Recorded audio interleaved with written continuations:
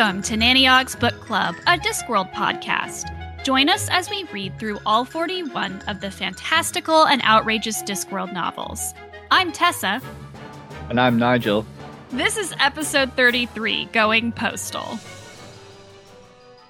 All right, we finally made it to Going Postal, which is one of the perhaps most well-beloved Discworld novels for a lot of people. This is a novel that a lot of people actually recommend reading first to a lot of newcomers to the series. It's not the book I recommend reading first, but I know a lot of people who do. It's not the one I would recommend either. No, we can talk about enjoyed that, this but book. we can talk about that. But it is interesting to me that this is the one that a lot of people do recommend. It was released in 2004. It's the 33rd Discworld book, as per the episode. It's the 5th book in the Industrial Revolutions branch of the Discworld. What were the four that? Because there was the Truth, right? Moving Pictures, The Truth, Oh, okay. The Amazing Maurice and His Educated Rodents, and Monstrous Regiment. Do they really count? Yeah, those are the ones that most people group together. And Okay. it might just be because of they're all about change in technology or change in government or change, you know what I mean? Major shifts into modernity. And so I think that's why they count them together. But it is also the first book in a trilogy of books featuring Moist von Lipwig, who gets introduced in this book. So this is only the first Moist story. We're going to say the word moist a lot on this episode. So again, trigger warning. I know for a lot of people, moist is a word that they would like to gouge their ears out rather than hear. I apologize. That is his name. That we're just going to say it a lot. So we're all going to get used to it. We should somehow come up with a version of this that people who hate the word moist can listen to. And it's every time we say the word moist, someone has auto-dubbed a text-to-speech that says Albert Spangler. This book was on the shortlist for both the Nebula and Locus Awards for Best Fantasy Novel. It also was shortlisted for the Hugo Award for Best Novel. And it probably would have been nominated, except for that Pratchett actually withdrew it from contention because he felt that he would be too stressed out over the award, the nominations and the awarding process, and it would mar his enjoyment of Worldcon, which is the conference where the Hugo Awards are presented. I think that's a fascinating story because on the one hand, it was the first time he had been shortlisted for that award. So he had never won a Hugo before this. So it would almost seem like he would be excited. I mean, I don't know what his exact reaction was, but it's interesting that he was just no, I just want to go to Worldcon and enjoy myself and see my friends. I don't want to have to deal with all the award stuff, which I think is fascinating. So did he never win a Hugo then? That's a great question. And I love that we're having this conversation because actually, I believe as of the day we're recording this is actually the day of this year's Hugo Awards ceremony. Yeah, because I know Snuff won a bunch of awards. That's the one, and that's why, and we've mentioned this before, why all the newer printings of them will say from the author of Snuff. And that was also one of the ones on the best fantasy books of all time or of the century or whatever list. Pratchett never won a Hugo. It was his own choice, though, because Going Postal would have received the nomination, but he turned it down, saying the anxiety would ruin Worldcon for him. So yeah, that seems to be... Going Postal seems like the one that was nominated. I don't know if they would have nominated other books, but then we're oh, he doesn't want us to nominate them. I don't know. But It is interesting to me that he never actually won a Hugo. But that should tell you that this book is considered very high up in terms of its literary qualities for a lot of people, especially critics. So I think that that's a really interesting way of approaching this book as well. And again, this is one of those books that is one of the first ones that comes up for a lot of Pratchett fans when they're talking about best Discworld books. A lot of people love this book, and a lot of people love this whole trilogy. So I'm very interested to see what you think as we go through these books. Yeah. What year did you say this book came out? 2004. So it would have been contention to 2005 Hugos. Oh, okay, right. Yeah, just because I was thinking then of the awards that this was nominated for, and the only other one that I know was nominated for and won all three then was American Gods, but that was 2001, and I was just I know it's around the same time. just a few years before. I mean, I respect it. I really do. Like, if you're going to a conference and you're like, I just want to hang out with my friends, I don't really care about this, like, this isn't something that I'm in this business for. It's not that awards aren't great. I try to read as many of the Hugo Award nominees every year as I can. I'm doing that with the Booker Prize ones for this year at the minute. I think that's one of the most useful things about book awards is sort of creating this reading list that you might never experience otherwise. And because especially with a lot of these, like the Booker Awards and even like the Nobel Prize in Literature ones, but now more so as well the fantasy side with the Hugos and stuff, you get a lot of like non-white, non-European and American people actually nominated for them now, which is good. Like, because you're actually then discovering them because they're up for these awards. And so people then who do that, who just go like, oh, I'm going to read all of the selections for this year's X prize, whatever, they'll like discover that. I've definitely been introduced to a lot of writers through the Hugos that I would not have probably known about otherwise, including a lot of writers of color, a lot of queer writers. For example, N.K. Jemisin is still the only person to have won the Hugo Award for Best Novel over 3 consecutive years. She's also the first to win for all 3 novels in a trilogy for her Broken Earth series. So, like, there are massive strides being made in a lot of these awards. And actually, funnily enough, do you want to hear, like, this is kind of a tangent, but it's kind of a fun story. I love fun tangent stories. Sometimes we talk about Terry Pratchett. Okay, so do you know that the Tiptree Award, it was formerly known as the Tiptree Award, they changed the name of it to the Otherwise Award because Tiptree was not someone who maybe we wanted to emulate in terms of gender acceptance. Anyway, so I was looking at the sci-fi and fantasy threads on Blue Sky, and I have to back up to give you some context for this. So during my composition exams, you have to create a reading list that you read for your exams, and your advisor approves it, and they like come up with questions based on the books. But the idea is that you're supposed to become a subject expert in your field. So I had to basically create a list of a lot of different sci-fi books. And especially I had to create a list of sci-fi books about like androids and robots and cyborgs. And one of the books that everyone said that that should be on the list was this book called The Fortunate Fall by Raphael Carter. It was a book that was written in the early 90s, and it was actually out of print. So I actually had a really hard time finding it because it just wasn't available anywhere online or anything like that. But I did find a copy of it. I read it for my reading list, and I was like, this is one of the most beautiful books I've ever read in my life. Like, seriously, I cried so much reading that book. It's gorgeous. It's very queer. It's very cyberpunk. It's such a good book in so many ways, but I couldn't figure out anything about the author. All I knew about it was that it had won what at the time was called the Tiptree Award, now called the Otherwise Award. But like a lot of people like on Wiki and stuff had talked about how it was the only book by this person, that they had kind of disappeared. And frankly, I was a little afraid that this person was dead, to be completely honest with you, which would have been really sad because, like, again, this book is like one of the most beautiful things I've ever read.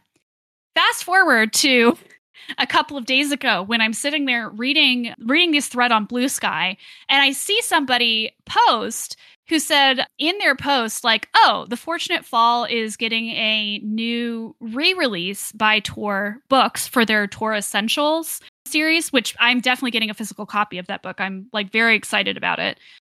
And the person who had posted this said like, oh yeah, and the cover's beautiful, and I'm really excited that people get to see this version of my work. And I was like, hold up, is this like the author of this book? It's like a completely different name. I like clicked on their account. It is actually. It turns out that this person is trans and has fully transitioned. Massive. Her name is Cameron Reed. Her pronouns are she, they. And this is her bio on Blue Sky. Author of The Fortunate Fall, Tor 1996, Tor Essentials, August 2024. I won the Otherwise Award under its dead name and my dead name, which I think is just like perfect. Chef's kiss. Yeah, so tangent, I know, but I was so happy to find that out, and to also find out that a new edition of that book was coming out. I recommend it to anyone who likes cyberpunk or who just loves beautiful writing. We should get back to Pratchett now that we've got this like long tangent. No, it's not a tangent. It's relevant because okay. Albert Spangler is a dead name from Moist von Lipwig. There you go. Perfect. I'm so glad you Died brought that back around. Perfect. So, quick summary. Moist von Lipwig is a con man, but his crimes have finally caught up to him in Ankh-Morpork.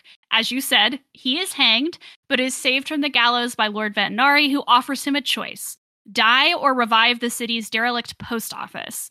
He accepts the position reluctantly, but soon realizes that the job might require all his cunning to survive the competition. Nigel, what were your first thoughts on this novel? From the very start of it, this was so fucking good. Yeah. Like, I loved this book. It's a fun, like, I love con men characters just as an archetype.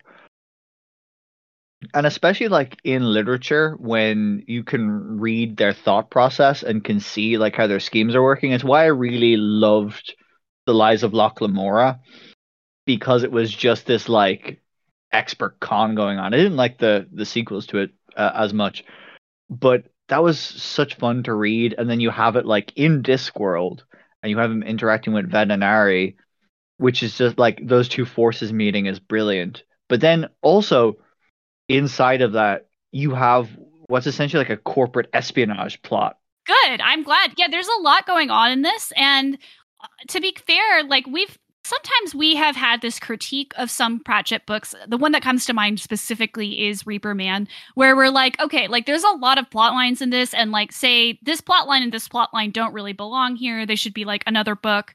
This one you had mean a the lot. shopping mall thing? Yeah, the shopping mall thing. Yeah. This one really felt like everything went together. Like everything felt very organic, even though there were so many different strands that came together. Like you said, we have the con men aspect, we have the corporate espionage part of this. We have this like very effective critique of capitalists and capitalism, especially venture capitalists. We have a sort of mystery that's going on. At the same time, we have an infrastructure story, which is, we haven't had one of those in the Discworld where it's like, okay, like I'm going to actually take this piece of infrastructure and make it work. So yeah, there's a lot of different things going on in here. And I've said it before and I'll say it again. I fucking love stories like in a fantasy setting that like show how things are run. Like I love court politics and intrigue. I love like finding out deep lore and how magic works, and like getting into the belly of like the infrastructure of the postal system. And this was the same for me, bizarrely. Yeah, it's very interesting to me, like how much this book is about systems, right? How do systems work? How does engineering work? How do people work? What causes institutions like the post office or even businesses like the Clacks to work? Because there's a lot in here also about the Cephomore business as well. So we'll definitely try to pull all of these different threads apart. Before we get to that and the characters, though, I did want to point out, just so I don't forget later, it's the first adult Pratchett book that has chapters. Previously, we had only seen chapters in his young adult novels, and the chapters have kind of short little it's not a summary, it's like a teaser section at the beginning of each one. It kind of reminded me of like some of Jules Verne's work or some of the like Victorian. That was like that was all the rage. Actually, I read a book recently that it came out in 2013, which was written in the style of like an 18th century novel. And it had all of that at the start, the like in which it's the Luminaries by Eleanor Catton, which won the Booker in 2013. What do you like about them?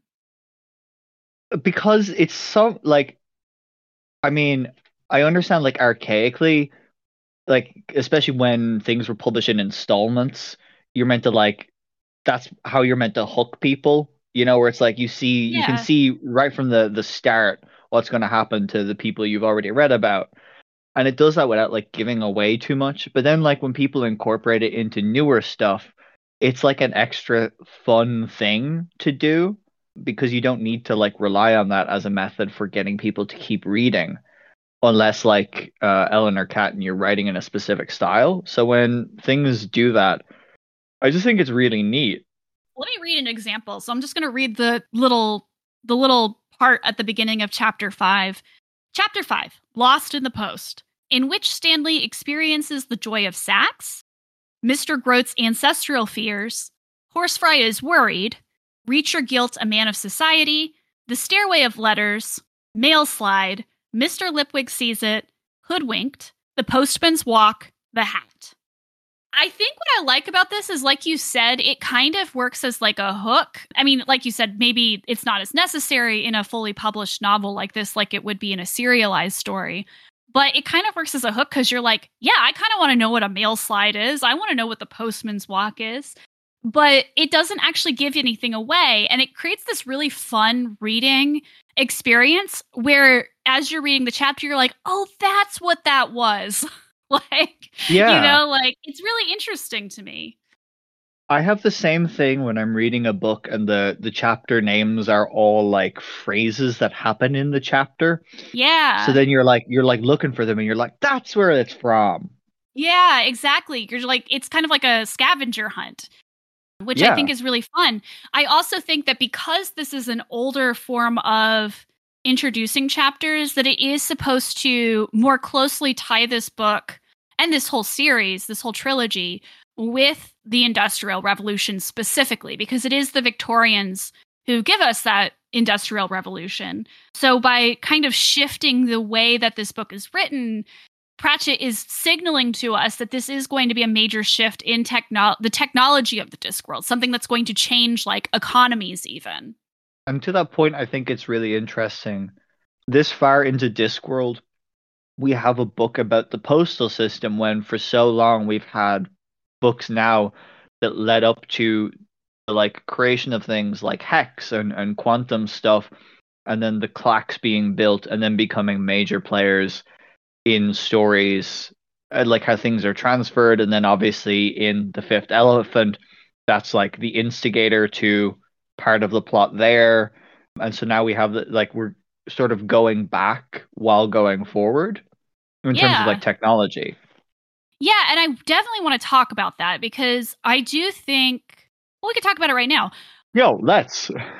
I do think it's interesting that at the heart of this book, it's really this idea that what is the better way to communicate? Is it the Cephomore, the Clacks, which has more in common, even though it's a very different technology than, say, a computer, it has a lot in common with like the internet and emails, more common Yeah. than the post office does. Yeah, we see that with the page that they have where it's like it's got pictures on it, and the way they talk about that is like how they transmit the pictures really feels Yeah. like how they sort of encrypt data and And code, just transfer code in that. general. Yeah, Yeah. like entering in information through HTML or CSS or something like that. Like those are all information languages. HTML is the content, CSS is the aesthetic, what it looks like. So you would put color in CSS for an example. So yeah, I think that is a really interesting development when it comes to the Cephomore because we've had some explanations about the Cephomore, but we haven't really had a look into the business itself or really the towers themselves the same way that we do in this book. It's interesting to me that in this book, the Cephomore is a symbol of progress, but it's not held up as being better than the post office. Like that was a great contrast because like you say the sort of like positioning them not necessarily as better. Like the whole like Moist is he's fighting a losing battle. Like he's fighting uphill, where he knows that like when the clacks are fully operational and if there wasn't sabotage and things, he'd stand no chance. But because they're being strangled by like poor maintenance and venture capitalism, he has the advantage. But like his promise isn't really to beat the clacks. It's always like it'll take longer, but it will be cheaper. Yeah, it's cheaper and it's more personal. That's the other thing that he says. You can't send a You can't swalk, swalk. right? Yeah, you can't Yeah. swalk a clax. What did you think about that? I haven't written a letter in the mail in so long, but this kind of made me want to write one. So did I. The last time I wrote letters in the mail was to my ex during quarantine. That was a big Really? thing. I don't know if it, yeah, I don't know if it was with you, but like, I mean, a lot of people in my sort of social circle here in Ireland were doing that. They were like, "Oh, I'm gonna just start mailing people, like DM me your address and I'll send you a letter." And so that was all happening. And then I just was like, we were like, "Oh, this would be a nice thing to do between me and my ex." Yeah. We were doing that, but yeah, there was this just increase in letter writing here, and I feel like that's the same thing where in this time when we were like devoid of pretty much all physical contact, we went back to something that was more intimate than like DMing someone or Yeah. even like video calling them. It's fascinating you say that. I didn't experience that here in the US. I'd be curious if any of our other Tell you what, Tessa, I'm listeners going have to send you a experienced it. letter. Thank you. I would appreciate that. I will say though that like it makes sense to me because I remember that one of the most exciting things that would happen during quarantine was like if a package arrived because Yeah. it was like an instant hit of dopamine to be like, oh, like, there's something waiting for me on my front porch, like contact, with the outside world. So it makes sense to me that like a letter would kind of provide that same dopamine because yeah, like you're not going to get the same rush from someone DMing you as you are from like getting a letter. So that does make a lot of sense to me in the context of, especially even in the context of this book as well. I think it's also interesting that Moist doesn't want to kill the Clacks. Like his Yeah. whole thing at the end is we actually can't destroy the Clacks because so many people rely on it. The economy has become fused with instant information now. Like it would actually ruin a lot of people's lives if we got rid of it completely or if it shut down for an extended period of time. And he even says, like, when he comes back to the post office after the competition, after the race, he says, like, it's going to Which be I do want weeks. to talk about that Oh, later. yes, for sure. But he says it's going to be weeks before we know, if Lead Pipe Jim made it to Genua or not. And he said it's a little frustrating because even he had gotten used to instant updates to things like that. So for Moist, it isn't actually a case of the post office against the Clacks as technology. Those two things can coexist. Yeah, like as business models or economic models. Yeah, because that is an important distinction I think you need to have, be it on this scale or on like a civil rights scale, if you're like doing that in your book or whatever, like having them be sort of black and white binary opposites is fine and all, but then when you have that like interplay where, you know, Moist can't or like relies on instant information for things despite being the champion slash god question mark of the post, It which I do becomes want less to and less I do. clear as we go along. But like where you have then in stories and also in real life, where people on the side of the oppressors are sympathetic to the cause of whoever is being oppressed, and that like helps the movement on. Obviously, it's not the sole thing, but like having that sort of link between them, I think is important as a white AMAB male passing. He tells Vetinari, like, no, it shouldn't be run by the government. Like, the post office is run by the government. That's a government institution. But this belongs to the Deerhearts. It belongs to the engineers that built it. And the way that they built it was good, right? Mm. It was these venture capitalists and these corporate sharks that ran it into the ground. And so that's really what he objects to. It's not the technology itself. No, yeah, because like the villain in this comes down to like there's no other sort of motivation other than just like pure greed in a way that we like see reflected in the real world today. It's not like in The Fifth Elephant, where it's like this is twinged with like, representations in the fantasy world and like things with that. This is just like something we actually see in real life. And so Reacher guilt is very much like an Elon Musk, or what's that man who's currently on trial?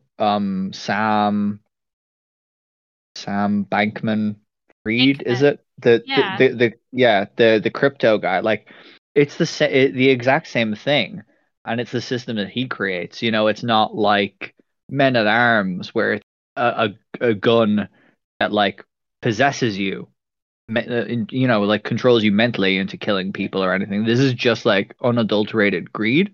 Because I do think that Reacher Guilt is kind of the figurehead villain in this, but he's not. He is a villain because he's able to take advantage of a very specific economic system that allows him to and his shareholders, the board, to take over the Clacks, the Cephomore company, to create a monopoly out of it, first of all, and to basically run it into the ground. And this book, I think, does a very good job of showing that at every single stage of this, they make money. Like, it's all about greed. And it's not just, like, oh, well, when the business is doing well, it makes money. It's like, no, like, actually, how capitalism works, these people have figured out how to make money off of something, even when it's dying, even when it's not working well. Because when you like come to what if the Clacks dies and it says, oh, they'll just buy it back cheaper under a different name. Right, exactly. You just build it back up again and then tear it down. And yeah, so this is the first time I think that Pratchett has taken a direct aim at capitalism. And I think that's because, or his earlier books were more based on a more like feudal or Renaissance view of the world, in which capitalism wasn't really a thing, not in the way that it is now. Oh God. Take me back to those days. I would gladly suffer some medieval ailment if it meant I didn't have to deal with capitalism. Yeah, capitalism, pretty awful. So this is really the first like direct way in which Pratchett, he's indirectly criticized it on a few occasions, but this is like direct anti-corporation, anti-billionaire type of critique. But like genuinely, like I don't know about you, like, did you also find Reacher Guilt just sort of terrifying? Yes, absolutely. Because like, I mean, obviously, like what he represents, he's that like predatory wolf. But like, what Right. really sold it for me was like when Moist met him and realized like the scale at which like they do the same thing, but the scale at which Reacher operates is so much like vastly larger than anything Moist ever does. And that's terrifying. And just that whole system then, because it's like, well, he does that with countries essentially. Yeah, it's fascinating to me, and the fact that Moist recognizes what he is, like he's a con man. He just does it on a bigger scale than what I do. And the idea, I love what he says when he says he even advertises it. His disguise is literally a pirate disguise. Like he's actually telling them what he is. I love his parrot. Yeah, the 12%. 12%, yeah, and then they go, oh, pieces of 8 at the end. Yeah. So it's fascinating to me. The other thing that really got me, and like this is something I'll have to ask you about, and I guess our other UK listeners, because I'm not as familiar. These region-specific questions. Well, I'm not as familiar with the specific type of capitalism that is in the UK. I know that it's also bad. I'm more familiar with the American version of it, which Reacher says some things in this book that really sounded like things that I've heard before in defense of capitalism in the US. So, for an example, when Vetinari at the beginning meets with the board members of the Clacks and with Reacher specifically, which let's acknowledge that Mr. Slant is here, which must mean that these people are up to no good. Yeah, although notably he deserts them at the end. Like he's learned how to jump ship now. Yeah. But Reacher says, so this is kind of a longer section, but Reacher says that, my lord, and with respect, is none of your business. Lord Vetinari smiled. For the first time that morning, it was a smile of genuine pleasure. Ah, Mr. Reacher Guilt, I was wondering when we'd hear from you. You have been so uncharacteristically silent. I read your recent article in the Times with great interest. You are passionate about freedom, I gather. You used the word tyranny 3 times and the word tyrant once.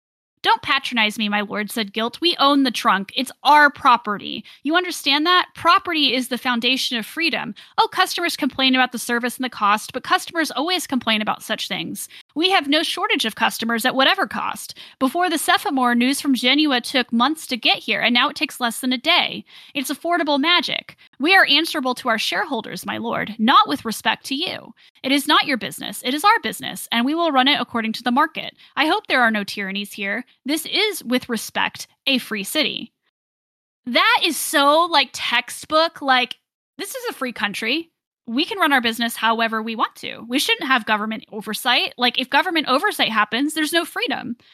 And then what he says is even worse, because then the veterinary says, but the only choice your customers have is between you and nothing. Because they have a monopoly. And then Reacher's Guilt says, exactly. There's always a choice. They can ride a horse for a few thousand miles, or they can wait patiently until we can send their message. That's literally like saying if you don't like it, you should go somewhere else, which is something that has been said. And a lot of poor people can't actually choose the difference between those things. Because like a good example, like up until recently, the prices of insulin, which is like a life-saving medicine for people who need it, like the absolutely exorbitant cost of it. Oh yeah. And it's like, well, what else are you going to do if you can't afford it with like Medicare or something? Well, just die then, I guess. You know? Yeah, exactly. And it literally took someone pretending to be them on Twitter when Elon Musk brought in his new ridiculous business model. Like, we have one ludicrous business model from someone who's spending far too much money on something.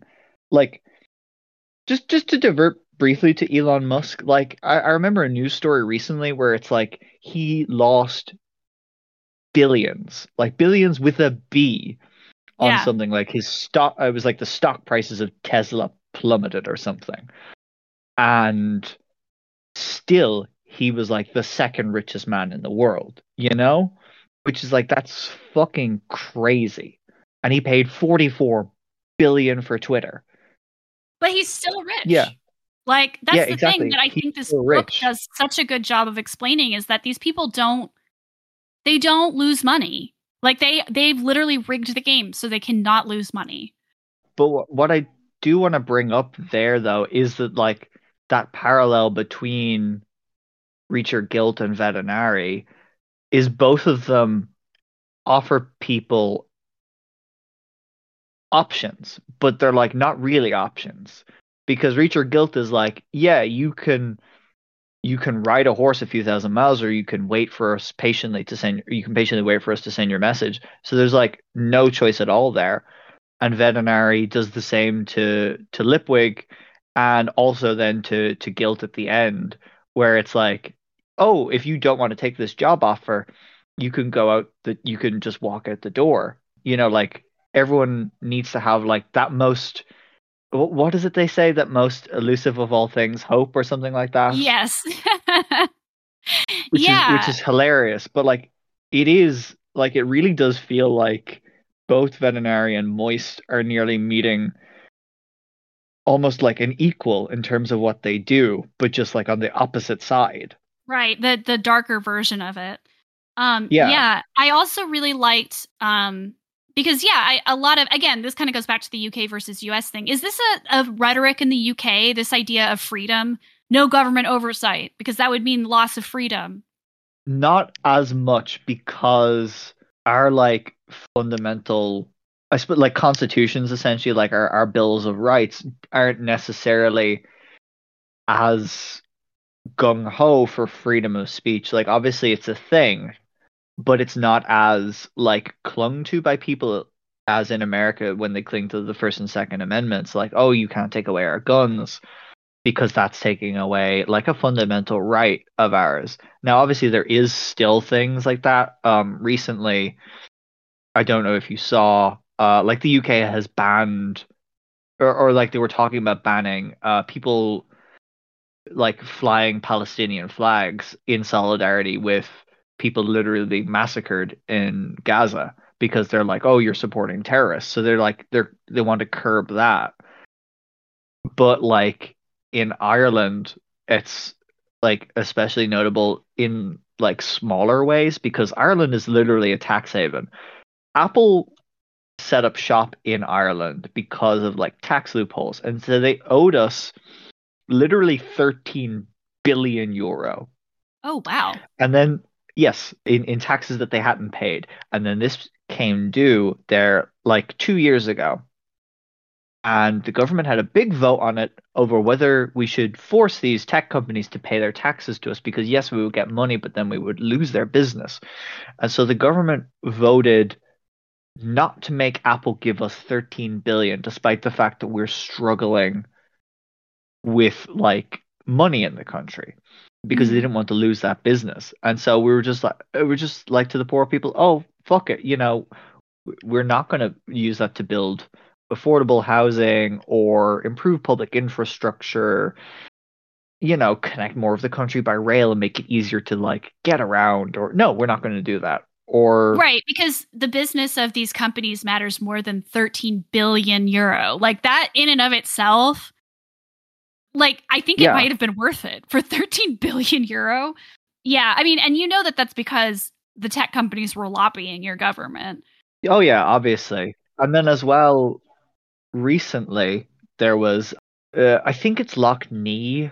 I'm pretty sure it's Loch Nee, which is up in Northern Ireland, but it's privately owned by some like multi-millionaire slash billionaire. I'm not sure. I'm kind of hazy on the actual details of this, but essentially what's happening is like the lake supplies water through like reservoirs and stuff, like just drinking water to people in the area, but it's become massively overgrown with algal blooms. So it's like people like it's unusable.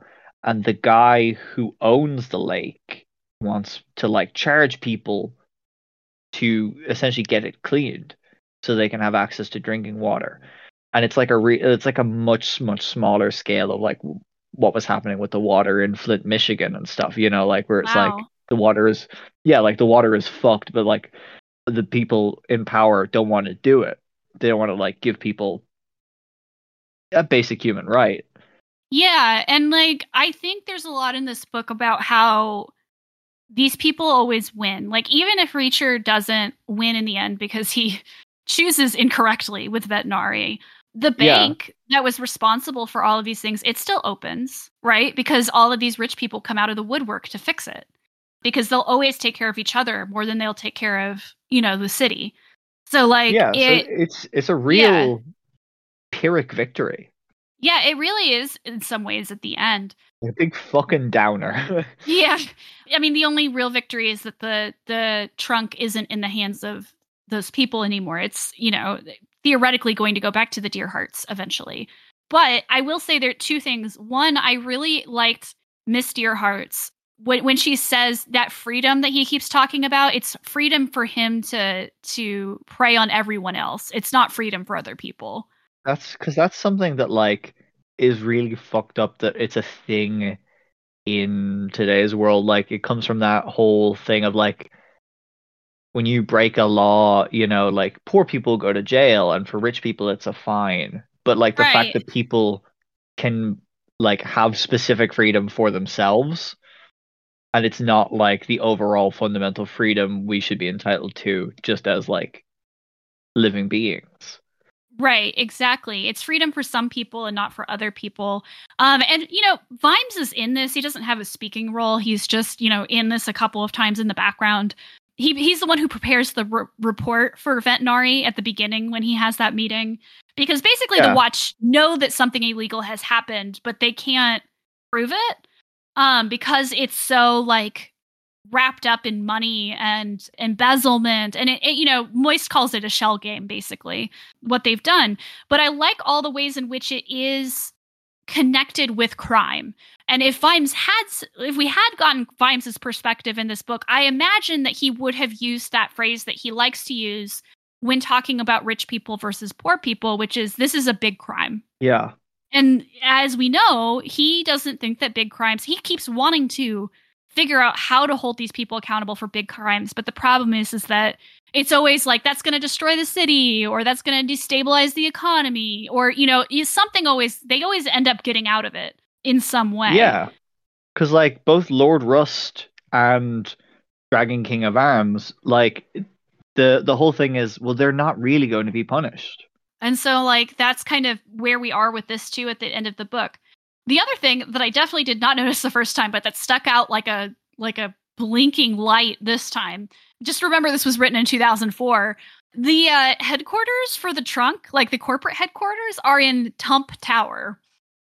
Yeah. Did you notice that this time around? Yes. Well, this is my first time reading it, so I'm like I'm reading this fully with the context of recent history. Like, that hits different now. Like, that changes the meaning of this. It's because 2004 Donald Trump was this sort of like weirdly affable businessman before he had gotten into politics and fake tan and inciting rebellions. You know, he was this sort of like weirdly affable, like, oh, we like him because he's fun to poke fun at guy who had been in Home Alone 2, Art of the Deal guy, and not like alt-right fomenter in America. And so now, like, I don't know, like now, like it really feels like that it sort of presaged some of that, whereas like Pratchett was nearly seeing down the road because, as well, he died in 2015, which was like just before everything went to shit when Trump was elected. Well, I mean, it was already going to shit, really.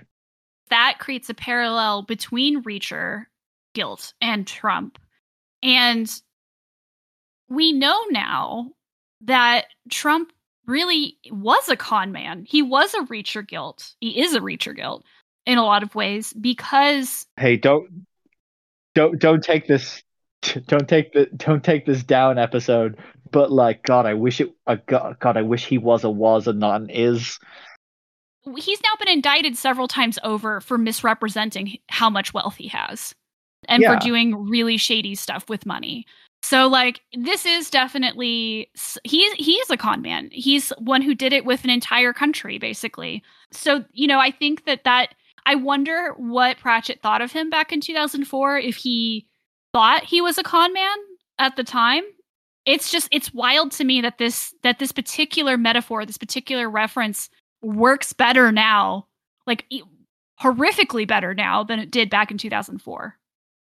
There has to have been some inkling, and maybe it's just sort of the general collective unconscious when you're someone who's like aware of inequalities in society, perceiving someone who has that much wealth, or at least presents as having that much wealth, that maybe there's that distrust. Because like even then, like one of the most famous things he would have been known for at the time was like the Art of the Deal, which now we know was like massively faked, and like he didn't really write it and that kind of thing. Complete bullshit. Yeah, exactly. Like there's like this, like it's a bad business all around. So, yeah, you have to wonder how much of it like was essentially like an open secret. Yeah. I'm very curious. I mean, I was 14 in 2004, so like I was 4 in 2004. Yeah. So like, you know, this is not something that I would have been very aware of. I don't even think I knew who Trump was, to be completely honest with you. God, I wish I could go back to that. But I am curious though. I would take a medieval illness over knowing who Donald Trump is. Trump is. So I think that we've covered some of the big themes, and we're going to keep returning to some of these just because they're so integrated into some of who these characters are. But I do want to talk about these characters because I think one of the other major great things about these books, one of the major strengths of this book, is just how good these characters are, how just like well defined they are as characters. So let's start with Moist von Lipwig. Lots of aliases. You've said Albert Spengler is one of them. He's been a con man for most of his life. I like that we get a very brief glimpse into his childhood from Mr. Greil reporting to Reacher when he says like, yeah, he like grew up in Uberwald. He like ran away from school because he was getting bullied, and that's all we really know about him. So we get like little like glimpses into his backstory. But for the most part, we get this book from his perspective as somebody who has been conning people for a very long time and who is being forced to act in ways that he would not normally act. which is a nice like inversion on the fish out of water trope, which like I Yeah. really hate when it's like fish out of water comedy that's like I think the perfect example of this is like the first Thor film where he's just like, where he's like in the pet shop and he's like trying to get something to ride or like throwing a coffee cup on the thing. I'm just like, I hate this.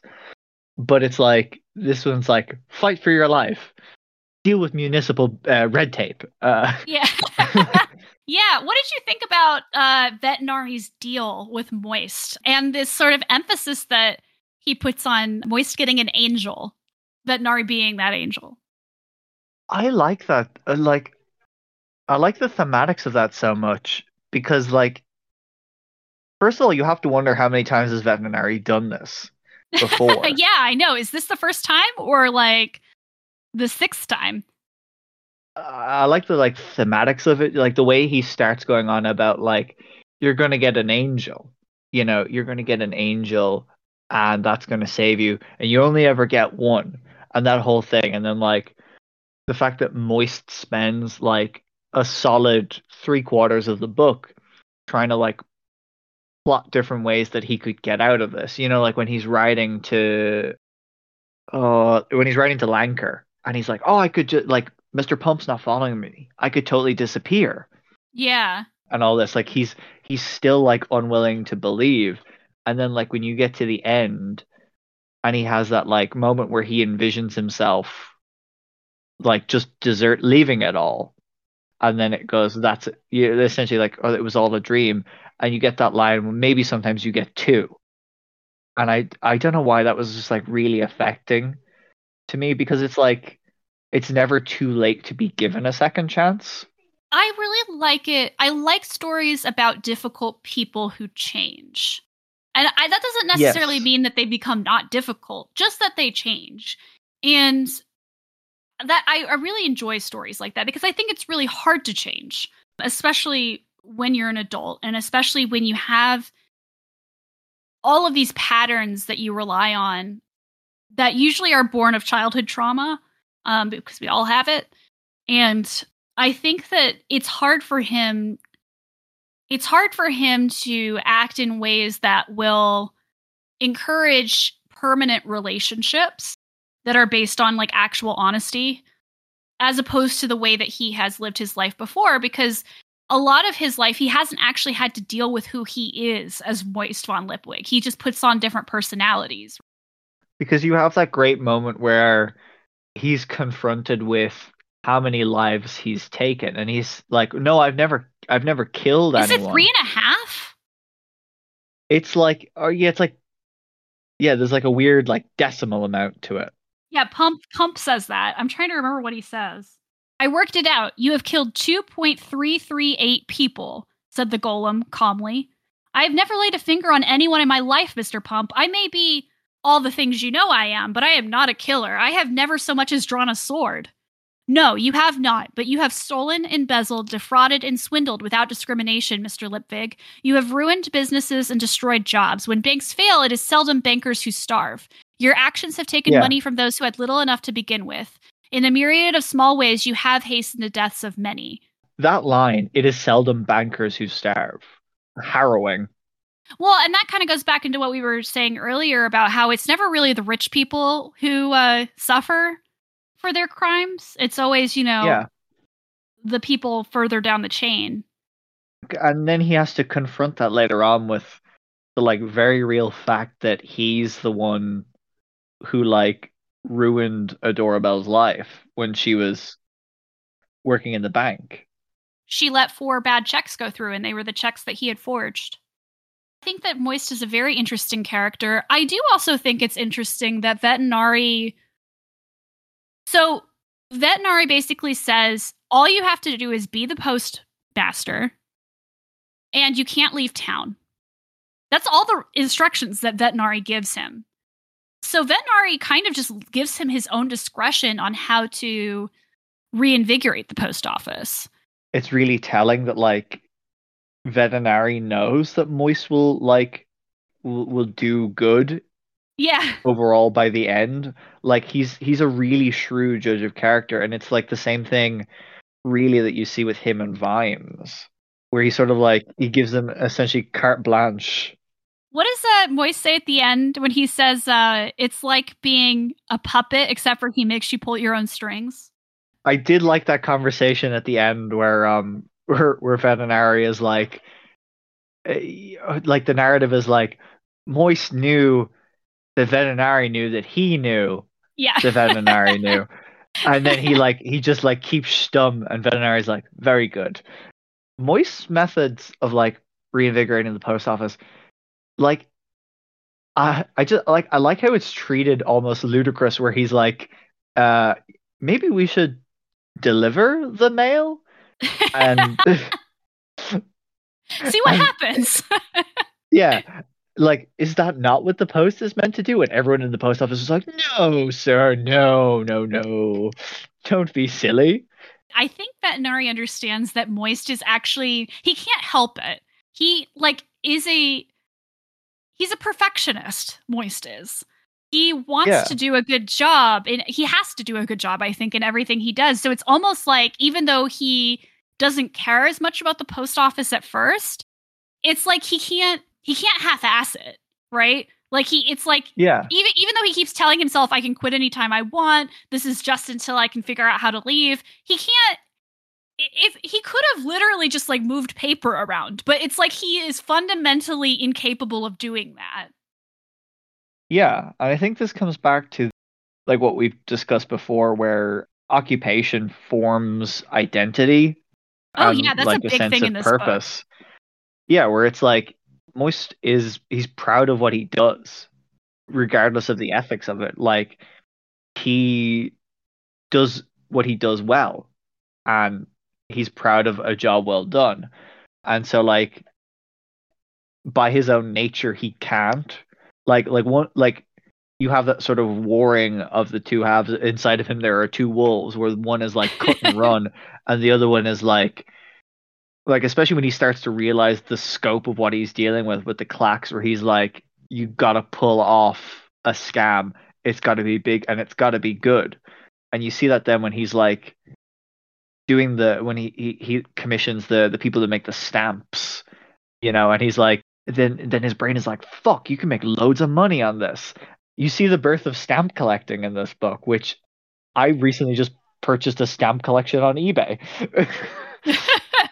Yeah, I think that we should definitely talk about the stamp collecting, but I like that you brought up the occupation thing because it is something we've talked about before. How Pratchett has these characters who their occupation is their identity, right? They have like created their whole identity and their whole lives around what they do. And I think we see that not only in Moist, but we see it both in the postmen, like Mr. Grote, Stanley, the other elderly postman. But we also see it on the other side with the engineers. You Yeah. know, like the Deerheart family, with Mr. Pony, with the people who made the clacks what it was, but were not savvy enough in business to stop it from being taken away from them. I have a brief diversion. Just like when we're talking about that we've seen before. You remember how like when we were reading the Rincewind books, we were on about like his sense of being a wizard is tied very much to his hat. And because like it says wizard because he's not very good at doing magic at all. So the only thing really Right. that shows demonstrably he is a wizard is this hat. I was watching a clip of Neil Gaiman's eulogy for Terry Pratchett, where he read his introduction to A Slip of the Keyboard, and then I don't know. Have you seen this? I haven't seen it, but I have read the introduction to A Slip of the Oh Keyboard. yeah, so there's a bit more after it, and like it's really affecting and whatever, and they're talking about like the different, like you've read it, like where they're late to the radio station and things like that. And just as he's leaving, I think it's Rob Wilkins. I'm not sure because I don't know what he looks like, and I don't have the context around this to know if he was like the master of ceremonies. But he's like, oh, hold on just a second. Sir Terry left you this, and he hands Neil Gaiman his hat, the Mm. black hat, Yeah. and Neil was like, he left me his author hat, and he was saying like that Sir Terry used to like wear it. He was like, I remember when Terry first said he was going to start wearing an author hat, and so that he could do, he could wear it when he was writing, whatever, and then when he could take it off, he would just be Terry Pratchett. That like I just thought that was a neat parallel because I think we said before that like there seems to be a lot of Sir Terry put into Rincewind. Yeah. But then it's really sad where Neil Gaiman goes to put the hat on his head and he can't bring himself to do it and he goes, "No, I dare not," really softly, and oh my God. Yeah, that actually also fits really well with Moist in his hat. Because he has the postmaster. Look at us with all these links. Yeah, he has the hat, but then when he takes it off, when he wears the other suit, people don't notice him. Because the suit is sort of the thing that people remember. I've never made that parallel before. Yeah, he's made his whole life with not being noticed. Like this bit here, Moist had always been very careful about that. He tried not to sneak either if he could avoid it. Being caught at 1 a.m. in a bank's deposit vault while wearing a black suit with lots of little pockets in it could be considered suspicious. So why do it? With careful planning, the right suit, the right papers, and above all, the right manner. You could walk into the place at midday and then the manager would hold the door open for you when you left. Palming rings and exploiting the cupidity of the rural stupid was just a way of keeping his hand in. It was the face, that was what it was. He had an honest face, and he loved those people who looked him firmly in the eye to see his inner self, because he had a whole set of inner selves, one for every occasion. Where it's like his whole thing is like he's no one, and this book really like confronts him with the fact that he needs to like actually be someone as opposed to being no one professionally. And not just that, he needs to be himself, and he needs to decide who that is. Because he's being forced to work under his actual name, which he's never done before. What did you think about his whole thing about hope, which comes up a lot in this book? The idea that hope is sort of, well, it doesn't usually happen, but it might happen. Well, because that's like something that like he's confronted with from the very start, where he's like trying to escape the prison cell. And like they're told that like Veterinary always likes to leave people with at least the illusion of hope. And so then like he keeps going through it, and at every opportunity he's given like some sense of hope. Like when he's up on the gallows and he sees the black coach arriving, and he thinks, oh, this is going to be a reprieve from Veterinary, but no, they're just saying, oh, to get on with it. So like at every stage he's confronted with hope and then reality. But I think like it's really shown when he gets money from the gods, Yeah. where he has this whole thing, and he's like you can't get money from the gods, and then once he does, they're like, you've got all this like influx of people going to church and like donating to things and whatever, because like that's the belief that like, well, it probably won't be you, but it might, in the same way that like you play the lottery. I found one of the places where he talked about it. It couldn't happen, it shouldn't happen, but you never knew, this time it might. Moist recognized that hope. It was how he'd made his living. You knew that the man running the Find the Lady game was going to win. You knew that people in distress didn't sell their diamond rings for a fraction of their value. You knew that life generally handed you the sticky end of the stick, and you knew that the gods didn't pick some everyday undeserving tit out of the population and hand them a fortune. Except for that, this time you might be wrong, right? It might just happen, yes? And this was known as that greatest of treasures, which is hope. It was a good way of getting poorer really very quickly and staying poor. It could be you, but it wouldn't be. Because, yeah, he said, like, he used hope sort of as a weapon against people, but it's like people can't help but hope, right? It's like the thing that gets them through. Because even he feels it. When he's doing a job even, he runs on that adrenaline and that hope. Yeah, because rarely do we ever see him in this book, like, take a minute off. And this is sort of like compounded then by the fact that like with the newspapers, they're saying like he hasn't left the front page in days. Like he's constantly running. I loved when Mr. Grote says, "Reach your guilt on the front page where you should be." Yeah, and then you have this moment of Yeah, then you have this moment of like, oh, this is the morning edition. I have time to like draft a response. And it's very, that's like so fucking old fashioned, like back to, I'm thinking of like early American history, I guess, where, I mean, obviously this is a thing all across the way, but like when they used to publish letters in the newspapers under pseudonyms, like Yeah. talking shit about a politician, and then that politician would write one back in the next issue under another pseudonym. Yeah, To absolutely. that, it seems to be that Moist's natural state is running, and so like in the same way that like he's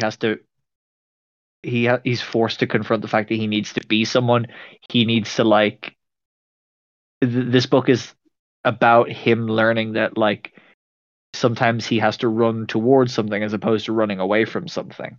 And that's kind of what he's realizing, is that yeah, he looks down on hope because he knows how it can be used against people, but actually he needs it just as much as they do, like you said, to run towards something. So I think that it's a really interesting double vision that he has here, where he's like, okay, I can understand how hope can be used against people, but also I can understand how it's necessary for people to survive. Everything is a weapon in the right hands. Right, exactly. Let's talk about the postman. So at the very beginning, Moist meets the two people who are left working in the post office, Mr. Grote and Stanley, and Mr. Tittles, I should say, important member of the Yes. team, Mr. Tittles. I have to say that scene where they're explaining that Mr. Tittles is like 20 years old and like will literally just stand waiting for you to move out of the way because he's so set in his routine, that was very funny to me. That's exactly owning a cat. This is the cat's world, you just live in it. But like, what did you think about Mr. Grote and Stanley and sort of their living situation in the post office and what they're sort of doing to try to like keep the building together? I fucking love Stanley. Like, just the most, the most autistic character I've ever read. It's true. Not even like as a joke, but like genuinely, like this feels like really good representation. Like here's a person who like experiences sensory overload and who has like hyperfixations on specific things. Like, and we don't want to get in the way of Stanley when he's in one of his moods. But like, damn, this isn't like a fantastic representation of someone with well, someone who's neurotypical. I don't want to like specify, I guess, but like he was great. Yeah, Stanley is a very charming character in a lot of ways. And it's interesting that at the beginning he has this fixation with pins, right? Yeah, My favorite was like, don't even get me started on like people who say that needles are, like, and yeah, the pin shop was hilarious to me. The way that he's like, I'm looking for something a little bit, more than this. And the owner is like, we don't have nails in here. There are children who come in the shop. yeah, like, like the pin people made me laugh. But then he kind of gets in on the ground floor of stamps and becomes like the kind of the foremost stamp collector. What did you think about sort of that storyline for Stanley? that was great. I mean, there's a lot of like. I was gonna say unintentional humor, but no, like it's fully intentional. Like when he first sees the appeal of stamps, where he just like throws his pins away, and he's just like who even talks about pins anymore? Yeah, no, because like as well, there's a lot of parallels with between Moist coming to the post office and like Carrot coming to the watch in Guards for the first time, where it's like these very few stragglers left behind is something that used to be great and has now fallen into disrepair. And so you have nearly this like messianic figure coming in who like everyone will follow. And it was really sweet seeing how enthusiastically swept up Stanley was following Moist. Like from the moment that Moist gave him the pins, where he's like, "Oh, I just found this one lying around." Like I also just love the description of like how Moist is able to like really quickly get a passing familiarity with any particular subject. I just thought that was really cool. I loved that scene because Stanley is not an important person in terms of like where he fits on the hierarchy of the post office. And so Yeah. it's so like interesting to me that Moist feels this need to ingratiate himself with Stanley, or get Stanley to trust him and like him. And I honestly think that it's because Moist does want that connection. He's afraid of it at the first part of the book, but he does want it because, again, he literally could have just like camped out in the post office and like just pretended to move stuff around. He did not need Mr. Grote or Stanley to like him. Well, I mean, in order to do this, he couldn't really, because Mr. Pump was there, and I'm sure he would have reported to veterinary if right, but he still was didn't need perceived to. as He didn't need to go to this kind of effort. yeah. That he does, and I think that's really, it says something about Moist too, that he's like, no, I want this person to like me because I actually do want to do something while I'm here. No, that's what I was about to say. Like, it feels nearly like he's like, I need to like make an impression, and so like he has a very clear way of doing it with Stanley, but then with Mr. Grote, it's like from the very first minute when Mr. Grote is like, no, these are the particular ways that we do things, and Mr. Tiddles does this, and no, we don't deliver the post, and Moist is like, God, how do I fucking deal with this guy? Yeah. Mr. Grote, very set in his way. Junior Postman Grote at the beginning of the book. Well, how far does he get up? Is it deputy postmaster by the end? He gets to acting postmaster. Acting postmaster, that's right. And he gets to wear the hat, which unfortunately causes him to get attacked. He had been there in the post office since he was basically a child. Yeah, from a whole family of post people. Right, and that's true for a lot of the older postmen who come back as well. What did you think about Mr. Grote and the other postmen? Mr. Grote grew on me. Like, I definitely at the start found him very annoying. Yeah. But he definitely grew on me. And especially like from the moment that we sort of like see Moist's transformation into the god of the post. Yeah. Where he's like, "Oh no, you are the one." Yeah. like in the Matrix, he's starting to believe, which I haven't seen the Matrix. I like that the rest of the postmen are like, there is no prophecy. What are you talking about? Yeah.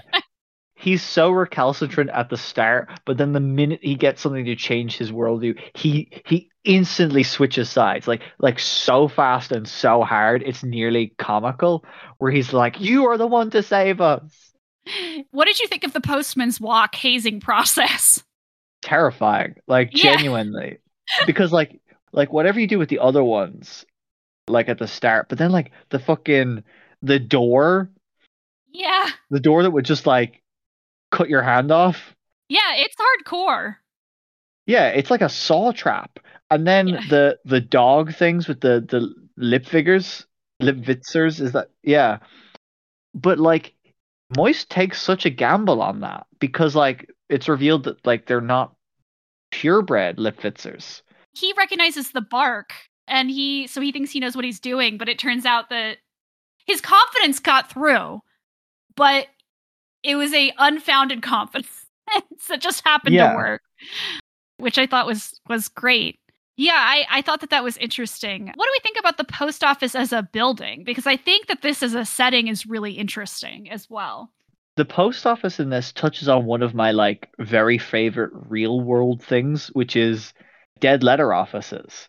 I love dead letter offices because like just the concept of like this is a place mail that no one receives goes to, where it's like this is where all this like dialogue and requests and things like this go unanswered. And then we see this like the concept of a dead letter office is fascinating in real life, but then especially when you turn it into fiction, then you get like some really cool possibilities. Like there's loads of that in like audio fiction that I listen to. Probably the most standoutish one is the Dead Letter Office of Somewhere, Ohio, because it has Dead Letter Office in the title. But like when they describe it as like a tomb of unspoken words and things like that, like it's so cool. And the like nearly sixth sense that Moist gets like where he can sense their voices rustling like tiny paper sounds. And like then when he knows that the post office is on fire because he can hear them screaming, terrifying. And the time shit. Yes. So we find out, and Moist finds out, that actually the two people who Vetinari tried to put in charge of the post office before him both died in mysterious ways. And it turns out it's because piles and piles of letters, which just like the idea of a building filled with like letters like that, I think is like very visually intriguing to me as well. I'd love to see that adapted. Yeah, so these letters are basically like bending space-time around them. And it's causing him to like have hallucinations of the past. But the building isn't the past. And so it turns out that the two people before him, one died of a heart attack from seeing this, and the other one just stepped out into the air because he didn't realize that the staircase didn't exist anymore. It reminded me honestly of The Shining quite a bit. Yeah, actually. Yeah, because there is like, Jack sees these visions of what the hotel used to look like, especially in the bar area where he sees all those people and the bartender, and all that stuff. I do want to voice the fact that I'm really mad that I never got a chance to go to the Stanley while I was in Colorado. That was my one big regret. I really wanted to go. But there's something I think out of all of that is just so fascinating is that like he's perceiving the past, but like he's not in it. He's still like walking around in the present because like it's very easy in these stories to like just step into the past and be exactly in that time. But the fact that like we have this tactile reminder of like the decay of the post office where like the staircase isn't there anymore and like the big statue that Moist sees of the post god person, like that's not there, and all this thing, like we're constantly presented with like this decay essentially. Like it's nearly like Ozymandias, really, where like you go in and you just see the legs of stone and this pedestal that says what used to be there. Yeah, I think it's visually very interesting, and I do like the idea of the letters like whispering to themselves, right? Because they want to be delivered. Although the whole like deliver us thing is very silly, but I enjoyed it. But yeah, I also like that he goes to the university to talk to. He doesn't talk to the librarian, although the librarian is there. We seem to get a lot of this like characters from previous books who are there just in appearance only, like they'd be walk-on cameos if this was a show. But he comes to talk to him about the post office and about like what happened. I really liked the explanation because we already know about L Space, right? From the library. Yeah. And so this is kind of its own like post office version of L Space is basically the explanation that's given to Moist, that all of these undelivered letters their purpose is to be delivered. And so they want to fulfill that purpose, but there's so many of them that they're basically bending space and time around them. But we haven't even mentioned the like really bonkers, hilarious part of this whole thing, which is the sorting machine. Oh yeah, the fact that it's just like a portal to another dimension. Yeah, so they got a sorting machine. I think it was supposed to, didn't they say it was supposed to be like a potato peeler originally or something like that? Our old friend Bloody Stupid Johnson is once again responsible for this. I love that anytime you have some kind of device that does something like insane, it's always Bloody Stupid Johnson.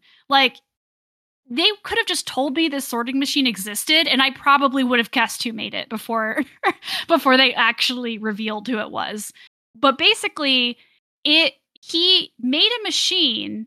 He was mad that pi isn't 3 because it's like 3 and a bit, as Moist points out. And so he made a machine in which pi is 3, and that fucks with space and time. And so like the wizards basically theorize that what happens with the sorting machine is that it's pulling letters from different universes, like the multiverse. So like they would get letters, like some of them were like something that had been posted like 20 years ago, or something that wasn't going to be posted for 20 years, or something that might have been posted if something slightly different had occurred. So it's not even like they're putting in letters and those letters are being sorted. It's like they're putting in letters, the letters are being sorted, but then also extra letters are being put in there. And one, I want to know what you think of that as a concept, but two, does that mean that some of these letters that are like heaped up that Moist is trying to deliver are from other dimensions? I don't think they are, or at least the heaped up ones. I don't know. Like it surely seems that like these are just the backlog from this reality, but they could be. I think that's a really interesting concept for like a machine. And this is something that like we see increasingly in Discworld is that like now there's technologies and things that are harnessing the power of quantum, Yeah, that they're quantum. leaning into this. Yeah. And we have Ponder Stibbons' speaking role in this. Yeah. All our old friends have speaking roles. Yeah, emphasis on the old. But like it's funny that like they never get Ponder to talk about the sorting machine. Like it'd be interesting to hear what his take on it is. Like they talk to who's that guy? I've forgotten the names of both the guy they speak to and the guy in the biscuit tin. Professor Pelk is the guy who studied the post office, who he speaks to first. And Professor Goiter is the one who's the posthumous professor of morbid bibliomancy, which is a great title. Yes, I also love the like oh yeah, the retirement package, which is like a little bit of death. Yeah, just a little bit. Yeah. He can come back anytime he wants. That's so appealing, genuinely. Not in a like suicidal ideation way, but I think we all have that bit where it's like, and now I'm thinking of like, I'm thinking of like when Bo Burnham talks about like oh, if you could just like kill yourself, knowing that like you'd be dead for like a year and then you could come back, but obviously not that, but just you're like, we've all had that bit where it's like, ah, if I was just like dead for a little bit, that would solve X problem. Um, Sorry, that got real dark. no, it is absolutely what is happening here. I found it incredibly funny that the wizards were basically like, we can't turn the sorting machine off because reality might be completely destroyed if we do that. But then the postman who like runs in and hits it with the crowbar until it stops whirring, and they're like, what did you like? Why did you do that? Weren't you afraid? And he was like, well, either they were overemphasizing it or they had a different universe they could run to. Like, honestly, it was getting on my nerves. It feels very like Telltale Heart, nearly. Which Yeah, actually, I was reading. Do you keep up with Mike Flanagan? I do not, but I did see that he has Fall of the House of Usher. Yeah, so I promise this is related to Discworld. Okay. So you haven't seen any of his like Netflix haunting shows, no? No, I have seen. He's the one who did Doctor Sleep, right? Yes, Yes. fantastic adaptation. Wonderful adaptation. Yes. Like this is the achievement of achievements. Sold Stephen King on Stanley Kubrick's version of The Shining. Which is a lot. Yeah. Yeah, so the first one he did was The Haunting of Hill House, which was pretty much like just an adaptation of the book. Like, granted, it was like very different because there's like a whole new cast of characters instead of like a bunch of people buying the house, like in the Shirley Jackson story. Side Yeah. note, did you know that there's now an official sequel to Haunting of Hill House? Is it the one that's based on Henry James? No, no, no, no, no, not the series. Oh, the That's the book next series he did. Yeah, there's a sequel to the book, which was to licensed by the Shirley Jackson estate. Okay, I did not know that. But I don't know how this is going to live up, and like especially to the opening line of Hill House. And I read the opening line of this book, and instantly I was like, I need to buy this book. It's Oh, so good. wow. Okay, I will put it Yeah, on my list for sure. it's called The Haunting on the Hill by Elizabeth Hand. But then with the sequel series, The Haunting of Bly Manor, like it's taken loosely, like from The Turn of the Screw by Henry James, but like Right. it also adapts bits and pieces of other bits of his work. And then with not with Midnight Mass because that was like an original thing he'd been working on for 10 years, but then with the Midnight Club, the framing device of that show is based off of the book of the same name by Christopher Pike, and then each of the like anthology stories is an adaptation of a different one of his books. And then we have the same thing with the House of Fall of the House of Usher, where it's like on the surface it's the story of the same name by Poe, but like there's adaptations inside of other bits. Like each of the episodes is the name of a different Poe story, and it like adapts that, and there's loads of like little references to other things by Poe throughout. It's really, really interesting. But I was reading an article this morning about like how this sets up like a new way of adapting things, without being derivative, which is like this sort of amalgamation way of doing that. And then my question for you then, just when we were talking about that, is like, do you think that this would work for Discworld if it wasn't like a straight adaptation, but more like if you ever watched the show Castle Rock, which is sort of like Yeah. that approach to Stephen King, but like doing that with the world of Discworld. I think it might work if you took like we've talked before about how interesting it would be if it was like a show that kind of was more of an anthology of different like characters and different branches. My problem Yeah. is always going to be, how do you work with the narration of the book? Do you do more of like a Lemony Snicket, like that Yeah. Netflix show? Because the problem with, I think, with Pratchett is that narrator is such an important character voice for his work that it's hard to make an adaptation good without the narrative quality. But I could be convinced. I like would like to be convinced. Yeah, like have a frame story that's original, and then within then have like sort of looser adaptations of like things, but not as loose, let's say, as the Watch TV series. Yeah, maybe not quite that loose. Keep the characters. I love the characters. Yeah. Briefly, I did want to say one of the Hugo novellas I read for this year that was nominated for Best Novella is What Moves the Dead by T. Kingfisher. Also, Oh, I love that. also an adaptation of Usher. Quite good. Made me terrified of fungus. Yeah, have you read Mexican Gothic by Sylvia Moreno Garcia? I haven't, but I just read her Daughter of Dr. Moreau, which was quite good as well. Oh, you would love Mexican Gothic. It's also a terrifying fungus book. Like I did a recommends card for it in store for like the staff recommends wall, and I started off my recommendation with, "This is the most disgusting book I've ever read." Yeah.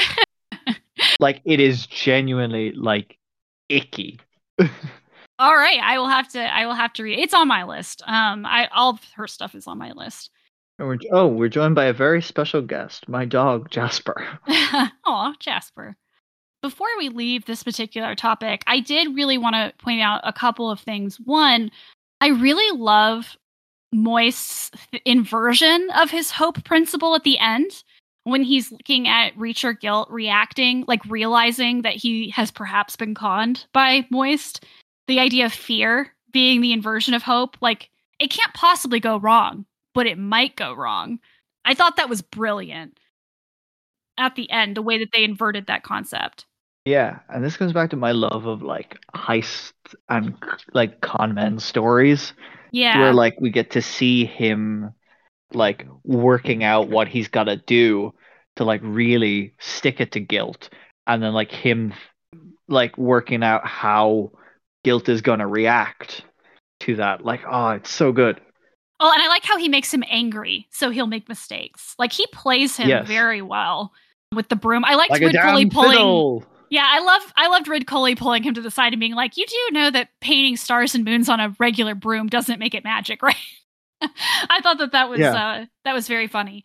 The other kind of minor villain that we get in this, because Reacher is not a very active villain, like his villainy is more, like business and capitalism kind of villainy. We do get Mr. Grile, who is not the first Banshee that we have encountered in the Discworld, but he is certainly the first feral Banshee that we have discovered. What did you think about Mr. Grile and his Wait, eventual who's the demise? first Banshee that we met? He was in Reaper Man. I can't remember the one that had the speech impediment, who was sliding the screams under the doors. I don't remember his name. Oh yes, yes. Yeah. Part of Yeah. Red Shoes group. This was like genuinely like seemed really terrifying. Yeah. And like I mean, I'm kind of terrified of banshees normally. And like I feel like that's just sort of like pagan roots in Ireland, where it's like this is a very real thing in our mythology. But just like even when he's not going around being a banshee, like when Guilt is ordering the post office be burned with Moist inside, where he's like he doesn't like waste any unnecessary words. Like he just does that and he like understands. Like he's really like a cold-blooded killer, like just so Yeah. calculating. And then when he's actually feral in the thing, like when Moist then encounters him when he runs back in and he's like, don't turn around because you know it's going to be behind you. Just Yeah. like loads of that, like it felt like it was like actively leaning into horror and like horror tropes, Oh yeah. which is sort of a first for Discworld, I think. Well, Lords and Ladies had some of that Yeah. in it. It pops up occasionally, but not as often as it might. I liked the character design of Mr. Gryle as well. I liked the idea that he looks like he's wearing a cape, like a leather cape, but it's actually his wings. Which I thought was very cool. And I Stellar like design choice.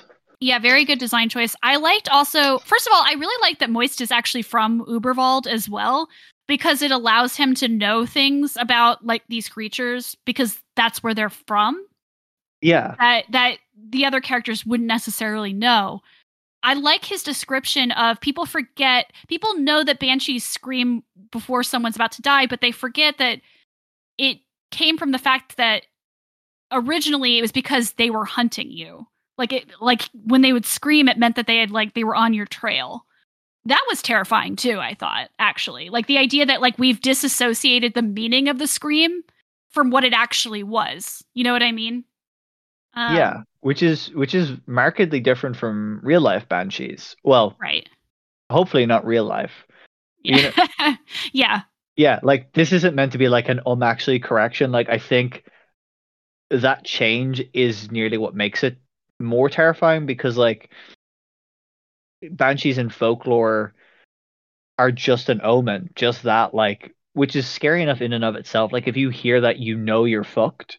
Yeah. But then the added thing of like, well, it's coming for you, Yeah. like actively. The doom isn't just being foretold, it is being actively pursued. Yeah, exactly. Yeah, that is very terrifying. I did like that the banshee who Reacher Guilt even says a vampire would have a problem defeating a banshee like Mr. Gryle. A banshee that powerful is sent off limping by Stanley having one of his little moments with a bag of pins. Yeah. I thought that was like one of the funniest things that happened in this book. And also the fact that he gets distracted eating pigeons. Yeah, yeah. He gets distracted by the pigeons and he's like, like the fact that he's like, oh man, I feel awful. Like, because the Ankh-Morpork pigeons are like, they'll eat anything. And so like, it's like eating, how like, that like certain foods are going to make you feel bad, but you can't stop like yourself from eating. Me when I order a milkshake from McDonald's and knowing like this is gonna mess me up. That was such a like fun character trait for a creature that is so terrifying. Yeah. That is like you want to hear he does something this too. depressing? Do I?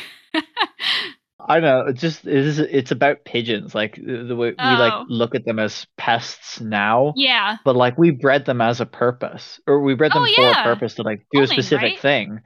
Yeah, homing and sending messages and stuff like we made them that way and then we just like let them go wild.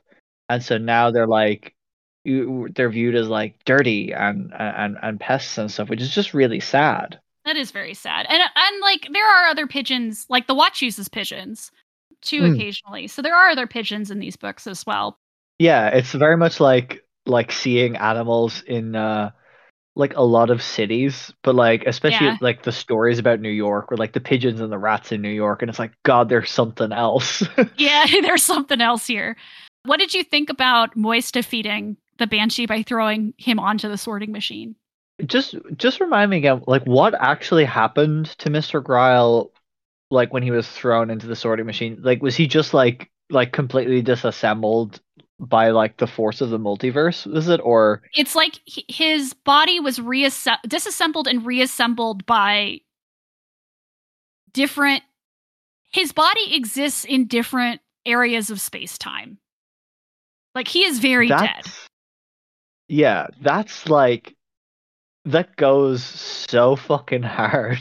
Like And Moist, like it even says, and I remember this because Vimes has a moment that's kind of like this in the Fifth Elephant, where he, if he you were was a gonna say hero, element, weren't you? yeah, I was. If he was a hero, he would have said something like, "Well, that's sorted." That sorted him, which is very Bond-like. Like to say the pun. Oh yeah, very much early Bond being like when he's asked where are those three people going in Doctor No, and he's like, oh, they're on their way to a funeral.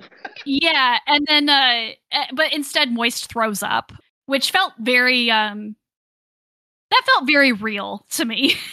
Like, it also felt very real that he has to like pry Mr. Tittles out from underneath the sorting machine to rescue him from the fire, because as someone who has chased a cat around yelling, "Do you want to die?" at them, I completely understand that particular emotion. Because cats do not always, they panic and they don't always panic productively. I mean, who does panic productively? I know, it's just but they get mean Because I about it want to is the speak to thing. them. Yeah. Okay, there's a few other characters and concepts I do want to go over. We cannot stop the conversation about this book without talking about Mr. Pump and the golems. I think that this book develops them more than any book we've read since Feet of Clay as a species, right? Because they're kind of starting to come more into their own now that there are more free golems. And the fact that there's like a place you can rent their services then. Yeah, and they're saving up to buy the other golems out as well. That was such a fascinating detail. I really liked that like as a whole, but then especially when it gets into the minutia of like what it actually implies when you have a golem, like the fact that they are not required, but like they are entitled to one day off out of every week. Like that's just for them. They're not obliged to do whatever they're hired for, and that's something you have to respect for them as golems. To remind themselves that they're not just a hammer, is how Yeah, she puts exactly. it. Yeah. And especially because like I mean they obviously have their own names and stuff, and you have like obviously Angamarand. I hope I'm saying that correct. I think I think it's that's I the think way it's it's written on Hamarad. on Hammurad or something. But you have that, but like most of the time they're just described by their function. Mr. Pump from Pump 17 or 19 or whatever it was. Which, by the way, horrifying when he tells Moist about that, how he was basically buried alive for 1,000 years, 9,000 years. Yeah. And so like you have this reckoning between the fact that they're these like unflaggable workers and the fact that they're also sentient creatures. And but it's also like I don't know, it's like freaky isn't the right word, but when they like change the words in Mr. Pump's head when he's finally released from being Moist's angel and he goes after Reacher Gelt. Like Yeah. just the idea of that where they physically like take it out of their head and change the words and put it back in is sort of terrifying. Well, we've compared them to androids before, and it's kind of like reprogramming an android, right? Yeah, and we even get Moist trying to reason with Mr. Pump using what's essentially Asimov's laws of robotics. Yeah, that's Where right. the first rule of golems is you must do no harm. except you have the inversion of one of Asimov's laws, right? Where it's like, well, it can happen if you're carrying out a directive from whatever it is. Whereas Yeah. the Asimov law is like you can't like undertake an action which may indirectly lead to the harm of humans, as well as you can't directly harm them or something, right? Lozzie is probably the best person to ask about this. Yeah, Leslie's been doing his podcast on Asimov, which has been great. The first law is you cannot harm humans or indirectly through inaction allow humans to be harmed. The second law is you have to obey human orders unless it contradicts the first law. Yeah. So this is like a What's switch. the zeroth law? There's another one that they like brought in afterwards, but then they like made it zero, so it like supersedes all of the first three that we got given. It's like it's a global view of the first law. So a robot may not harm humanity or by inaction allow humanity to come to harm. So looking at humanity as a whole. Because basically by the end of the first book, the robots have decided that they can interpret the first law as, well, humans are actually the biggest threat to themselves. So in order to protect them, we have to start managing their affairs, basically. Oh, really? Yeah, it's a really interesting. It's not like the movie. It's not violent, at least not in the first book. But it is an interesting. They're fascinating books. I would definitely recommend. Is this them. the Foundation books? No, these are iRobot, the robot series. Foundation is his other. Okay. The other one. We also get introduced to a new golem view of the universe, epistemology, that they believe that the universe is donut shaped. The universe will come around again. And this is brought into perspective by Ang Hamarad, who has a message that he did not get to deliver to the King of Thut before it slid into the sea. So he's carrying it around with him. And Miss Deerheart explains that he believes that he might be able to do it differently next time. That's really heartening. And I think it's the same thing as Moist realizing that maybe you get a second angel, except human epistemology is limited by the knowledge that like you'll die. So like if the universe continues on afterwards, you'll be reborn. So like there's a difference there. Whereas golems, like unless they're destroyed, they'll keep on living. Right. So it's hard to destroy them. Yeah. So like very well, there like these two things might very well both be true. Like reincarnation might happen, except with golems, it's just sort of continuance. But like it's really heartening to like have this idea that Anhamarad is working towards, that he's convinced the next time he'll do it right. Like you'll always have another chance to walk off stage and come back on again. It's like reincarnation, except for a more eternal view of it.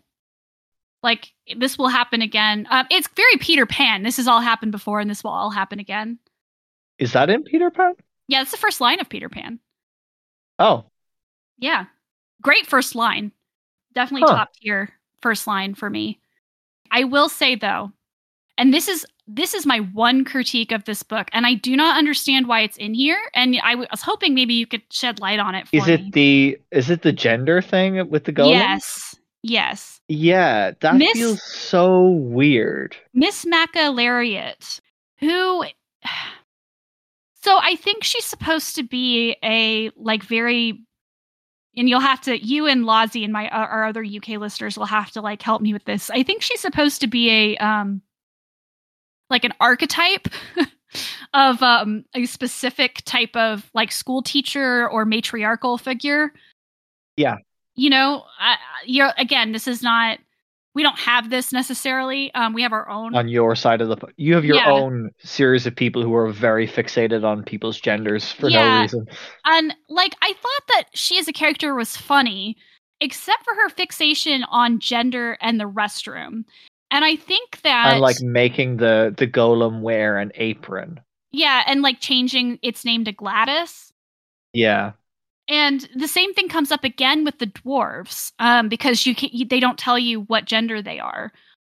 I can't decide if this is because he does so well with most trans issues. I can't decide if this is him making fun of it because it is really ridiculous in the face of the golems. Like making the golem, like, is he trying to say this is so silly that like literally People will change, still apply it to sexless beings. like it literally does not matter to any of these golems what gender is. It's not a thing. Is it also like highlighting that we're forcing people to accept gender roles in order to use like the restroom? Like I couldn't tell if this was him making fun of it, but I really didn't like that Moist capitulates to her. And I know that the restroom wars were not like as maybe as public as they are now back in 2004, but this didn't feel good to me. And I'm not sure that it's entirely meant to be straightforward. I think that maybe he is trying to highlight how ridiculous this kind of attitude is, but it just felt icky. Because I really just wanted him to be, especially with the dwarves, I just really wanted him to be like, no, they can use whatever damn bathroom they want. Like, it does not hurt anyone. Yeah, I think like authorially that would work, but with Moist, I don't know. Yeah, because I'm like coming up against like Moist is a people pleaser, so he's gonna do something that's gonna keep Mrs. McAlariat on side because he needs her. Yeah. But at the same time, he starts to show backbone in other areas. Oh no, like this is very much like older people I've met here. You know, like they're so fixated on that. And like even before the concept of trans rights became like a worldwide issue where like even in the UK, like pundits like Piers Morgan would be weighing in on it. Like even before then, they'd be like leery about it. Right. Because like you say, she is like an archetype of this type of person in the same way that like, especially in the older books, wizards were like the archetypical sexless like British upper class. You know, like they would never even consider having sex. Yeah, I don't know. I'd like to believe it's a lampoon, but I don't have enough evidence to back that up. It really felt to me like, like how sometimes people are like, oh, well, my grandfather's racist, but he's so old, he's not going to change his mind. So we just sort of like accept it because he's going to die soon anyway. That's kind of what it felt like to me. And it just Yeah. really like just letting them kind of get away with it to keep the peace. I think you're right though about Moist, that he's a people pleaser. Maybe by the time that the post office is rebuilt, he kind of like doesn't let her do that. I don't know. Like, because yeah, I agree with you. I think maybe it's charitably, I am going to read this as a lampoon, especially because he does so, like, he clearly understands how this works from like his other characters, but it did feel awfully close to that. Yeah, if this came before the introduction of Cherry, you'd be like, okay, he's still not moved on from the sort of equal rights view of gender he had and how it's not a Right. binary. But the fact that it's come after this and after the fifth elephant and after all this other like representation that he's done, you'd have to believe that it's not like a regression, you know? Yeah, I don't think it's a regression just based on what I know from future books as well. I mean, even after Monstrous Regiment, which had, Yeah. characters that were very transcoded. And we decided Captain Jack Rum is like Jackrum, yeah. explicitly trans. I was like Jackknife, no. Jackboot, no. And I can't imagine that those characters would put up with any bullshit about what restroom they were going to go in, right? So it's just hard for me to know exactly what this character is or what they're doing. So yeah, maybe it is because Moist is the way he is. It just doesn't come off right. Yeah, and especially because, well, I think as well, like now that I'm considering it more, I think like a lot of like his plan for reinvigorating the post office relies on the fact that he can get all these old people there. So like he has to appease the like council of postmen by doing the Right. postman's walk and stuff like that. But again, yeah. Kind of wish this joke didn't exist. This is definitely something that I feel like would be cut if you were making this. Yeah. Oh, yeah. I feel like there are other ways to lampoon this archetype rather than bringing the restrooms into it. Oh, I was just gonna say I went to go see Janelle Monáe at in Philadelphia a couple weeks ago. It was great. They're at the Met in Philadelphia. Their bathrooms are gender neutral, and nobody cared. So it's not. Yeah. It's not a big deal. Yeah, I mean, it's nice when you see like gender neutral bathrooms. Like, I mean, in work, it's like easier to do, in certain places to have like office bathrooms that are gender neutral, but in public spaces, it's much more like that's where the threat of people. When I say the threat of people, I don't mean trans people. I mean like the threat of people being like, "Oh no, you're gonna have someone sneaking into the wrong bathroom," and it's always trans femme people and not trans masc people. They like. It's like they don't know trans masc people exist. Yeah, exactly.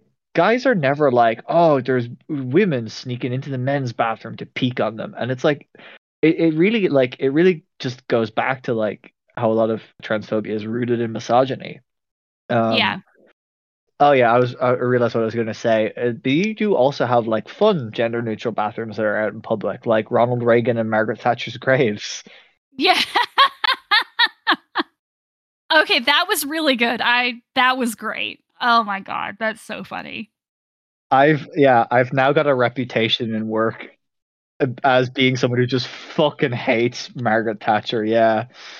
The last character I want to talk about before I talk about some of the other Easter eggs that are in this is, of course, Miss Deerheart, Miss Adorabelle Deerheart. I hate that name. I hate that she's called. That name. Please don't make me take those names seriously. So I was really glad when they like gave her a nickname, AKA Killer, AKA Spike. I do like that he calls her Spike. What did you think about this character? I have a complicated like relationship with liking her in the same way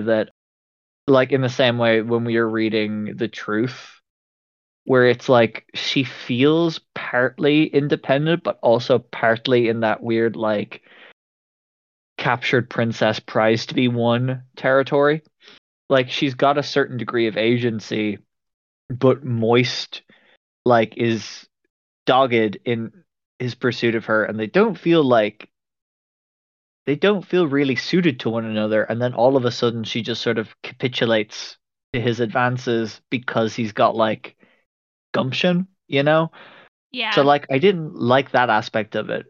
And that's not just my normal hatred of romances. I was just like, this doesn't feel fleshed out in any way. So I actually really like her, and I liked her more this time around than I did the first couple of times that I read this, because I've read this book more than once.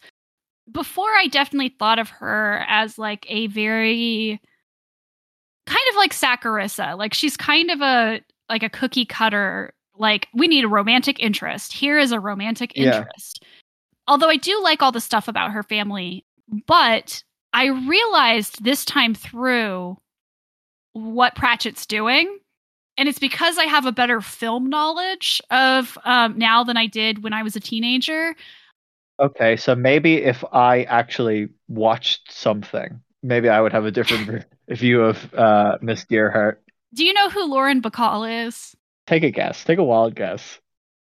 I'm going to send you a clip of her. She's wonderfully amazing. She was an actor who married Humphrey Bogart and was in a lot of films with him. Okay, I know who Humphrey Bogart is. I've never seen a single thing he was in. I've heard of him. Hold on, I'm going to send you a GIF or something of her, because you just have to know what she looks like in order to understand. And of course I have to find one of her smoking, because that's the whole point. Oh yeah, cuz like kissing her is like kissing an ashtray. Yeah, exactly. So here's the thing. I was like trying to figure out, I was like, she's chain smoking like an old Hollywood like movie star. And then she said the line near the end, you know how to pray, don't you? You just put your hands together. that is a line that Lauren Bacall's character says in To Have and Have Not. It's a very famous line.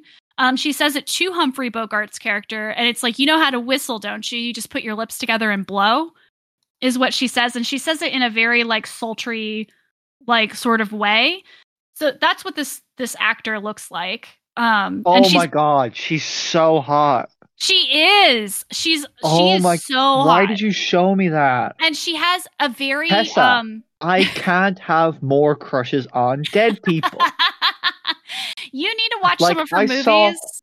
I saw a photo of the actress Lillian Gish in a reference book, and I've had a crush on her ever since. Like, she was in films in like the 30s. I can't, like, don't do this to me. She also has an amazing voice. It's very like unusually deep and throaty.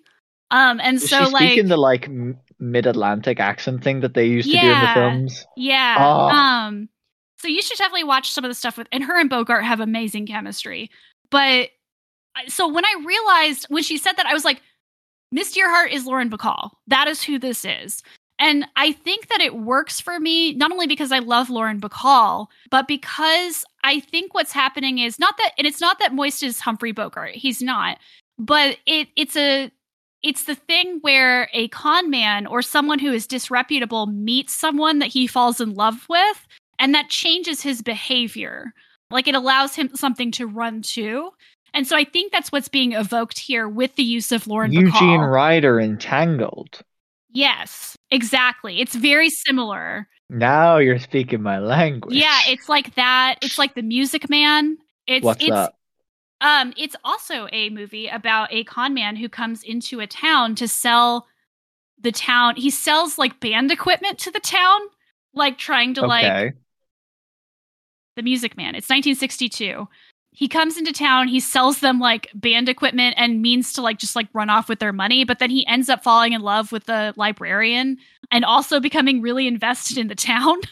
So it's very much like going Postal in that way. That feels like did you watch the TV show What We Do in the Shadows? Yes. You know that episode where Laszlo just fucks off because the guy is after him? I can't remember what his name is, but then he ends up becoming really, really invested in the local the local volleyball team. Yeah, exactly. Where and he's so, like, Jackie Daytona, human bartender. Yeah, so my one problem with Miss Dearheart is that we never get any interiority with her. There's no way to know what she's thinking or what she's feeling really at any given moment, because we never get anything from her perspective, which I think makes her, like you said, it makes her more of an object than it does a subject. But I do actually like the reference that is being made by her as a character. So I have complicated feelings. I like them together more than I like Saccharissa and William. I think that they work a little bit better together because they kind of have that push and pull, right? They're not going to let either one of them get away with bullshit. Yeah. Which I appreciate. But like you said, she does come across more objectified than subjective. Yeah, and it's also interesting to touch then on when you talk about the little like Easter eggs. Like Saccharissa is also in this book. Yeah, she is. And Otto. Surprisingly, not William. Although Reacher does say at one point, sometimes I think that the editor of the Times regrets that he only has one front page, which I thought was very funny. Because I think that William does kind of regret that he only has the one front page. But Saccharissa's wearing a wedding ring. So clearly they got married, or she got married to someone else. That'd be really funny if it was like I think that'd be nearly like more funny. What if she was married to Otto? Like, or just anyone. Like she realized like this is not going to work. Like why did I get into this relationship? And then she's found someone who's like better for her. That would be so funny. It takes Moist a while to learn how to manipulate her. At first, he's like, she just wrote down what I said and published it, which I thought was very funny. And it's the same reaction that like Veterinary and Vimes have, where like that's dangerous. But some of the other Easter eggs, I really enjoyed Moist being like, well, no wonder they caught up with me. They have a werewolf in the watch. And he's like, you should really warn people about that. And Grote says, what are we supposed to say? Put it on a sign. Welcome to Ankh-Morpork. We have a werewolf in the wash, which I thought was very funny. And he actually does see Engwa, although he only sees her in her wolf form. Yeah. After the fire. And he meets Carrot. Carrot's the one who questions him. So that's just kind of fun to see Carrot and Angua working together. Yeah, it's also fun to see like a real outsider's perspective on Carrot. Because Yeah. for the most part, we only ever see Carrot when he's like a POV character in watch books. Like with Vimes, we have more books where he just like appears and he's just there, doing things, not necessarily as like an integral part. But like this is the first time really where we have Carrot as like a walk-on character. Yeah. But it's interesting like how the narrative frames Carrot for someone who doesn't know Carrot implicitly. He's just sort of aware of him as like he's a watchman. And he doesn't interact with him enough to kind of get that charisma that Carrot has. It'd be interesting to see like a prolonged interaction between them because both of them rely on their charisma in different ways. Because with Carrot, it's like unintentional that people follow him because of like his aura, because he's the rightful king of Ankh-Morpork and whatsoever. Whereas like Moist uses his like as a weapon actively to get people to trust him. I wonder if Carrot's charisma would work on him. Actually, I think it would in the same way that like he comes around to Veterinary. Yeah, I guess I could see that too. Vimes made a promise to Dr. Lon at the end of Night Watch to give him his own hospital. We actually get to see Dr. Lon in his own hospital, the Lady Sybil Free Hospital. So it's even named after Sybil. Yeah, where there's a slight chance that people will get better there. Yeah, some people come out. I like that. I was like, I had to go back and check Night Watch because at first I was like, shit, is that the guy from Night Watch? And I was like, oh, it is. That's so cool. But also the fact that like we're at this stage in the history of Discworld and Ankh-Morpork and like healthcare is still that bad that it makes me wonder why we never got a book about like improving like from a doctor's perspective. Ooh. Some sort of like medical book. Like that would have been so cool. Read a book from the POV of Dr. Lon. Absolutely. Yeah. And I'm thinking now like for like a hypothetical like Industrial Revolutions sequel book or something where it's like tasked with like improving Medicare for citizens, because like we've got this technology that starts to like evolve, with like the sorting engine and the cameras that they use and the clacks and stuff. So you could really like, I think it'd be easy to like translate those improvements into like medical technology where it's like, oh, we've developed a rudimentary like MRI machine, let's say, where you have a bunch of imps in it that can see through you and then they draw what they see. Yeah, because the Discworld technology always evolves slightly differently. Like it's slightly more magical. Because even like when we see Ponder Stibbins, when he's doing this trick for Ridcully to be able to play pool or billiards, I guess, on the table with all the using phase space, which is a weird like variation of L space. Yeah, but then he also calls it, instead of algorithms, he calls it thogmerisms. So like thaumic, which is like a magical term that they use. So I think it's always very interesting when it's like, it is the technology we have, but it's like slightly different. It's slightly more magical. We also have a scene that occurs in the Mended Drum, which we haven't seen in a while. I did want to bring this up because one of the first places we ever saw in the Discworld was the Broken Drum, right? In The Color of Magic. It's where Rincewind meets Two Flower. And where it burns down. It burns down, yeah. And then literally the next time we see it, right, is when it becomes the Mended Drum. But when we first saw it, and really in the first few books that it existed, it was a place for heroes to meet or to hang out, and there was always like these bar fights. What do you think about it now kind of becoming almost more of a tourist attraction where like the fights are definitely staged? They're not fake, they're just staged. That's so like, honestly, that's the most realistic thing, I think, about like since Two Flower invented tourism. I think that's the most realistic thing that would happen in a fantasy setting, where you'd have the like commodification of this like thing. Because now when you're saying that, because I've become more like immersed in D&D, and I'm trying to like start playing D&D, like the Broken Drum really felt like the stereotypical we begin in a tavern Right. thing, you Yeah, know? very, very much so. And now like the fact that this is like a Hollywood Walk of Fame type attraction now, it feels so true.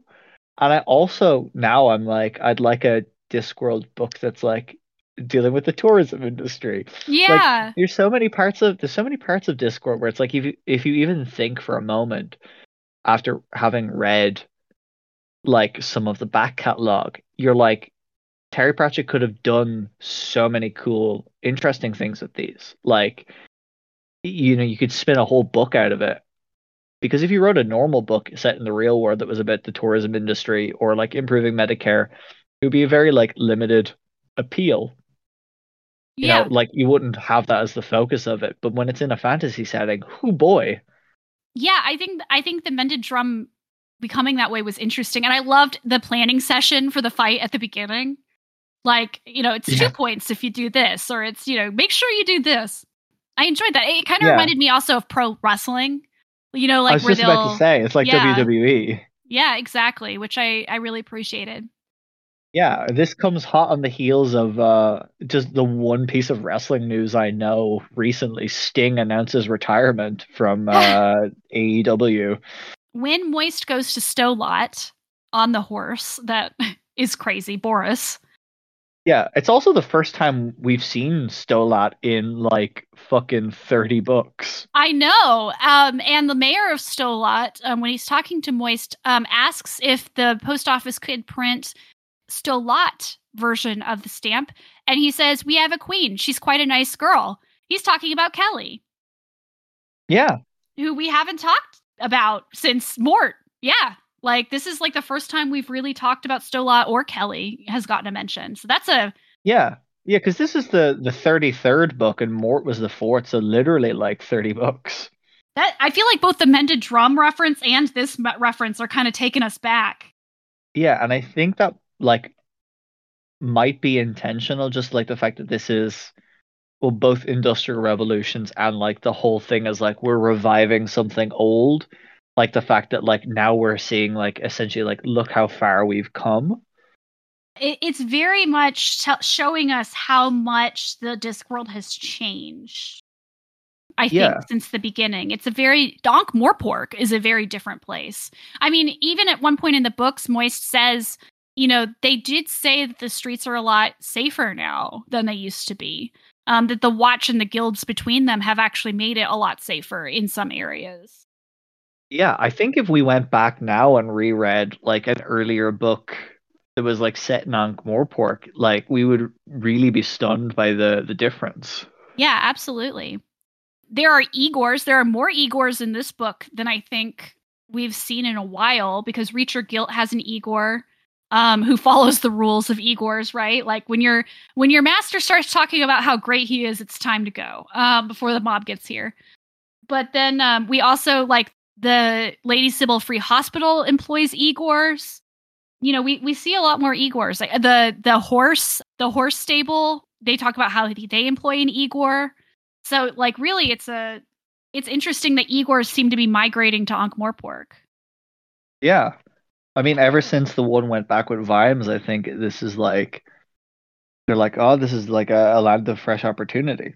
I did also like the last one that I wanted to talk about was the sign on the post office.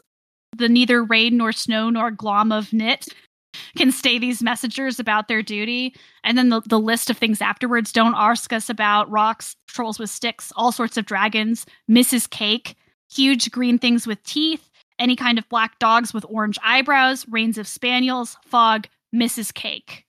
So we get another reference to someone we haven't seen for a while, Mrs. Cake. Obviously, they're terrified of her, which why wouldn't you be?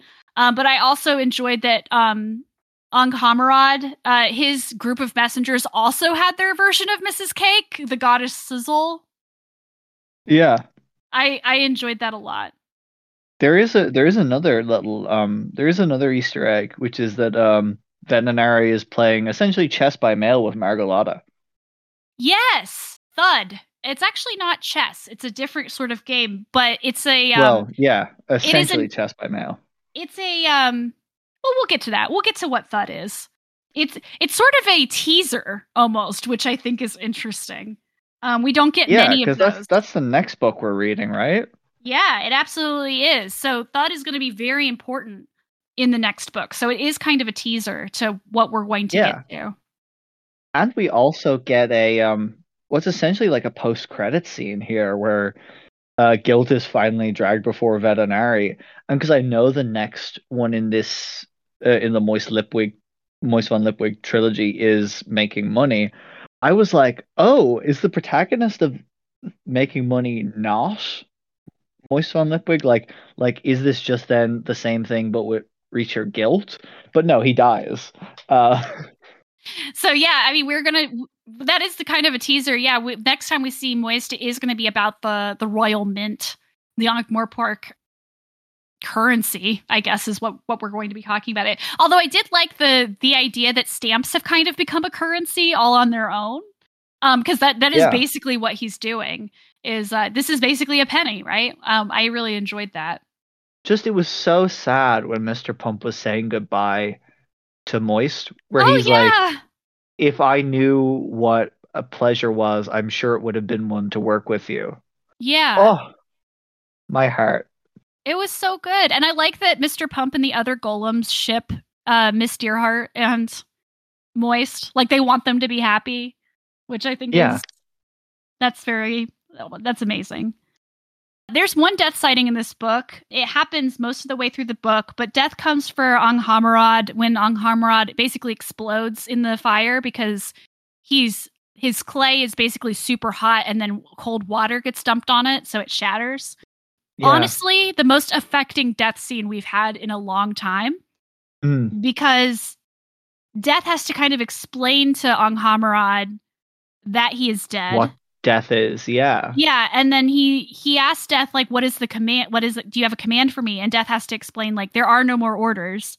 And I just that scene at the end where he sits down in the desert, right? It doesn't even say it is the desert, it's just that he sits down on sand and he says, like, I will stay here, please. And Death says, here, there's nothing to do here, said Death. Yes, I know, said the ghost of the golem. It is perfect, I am free.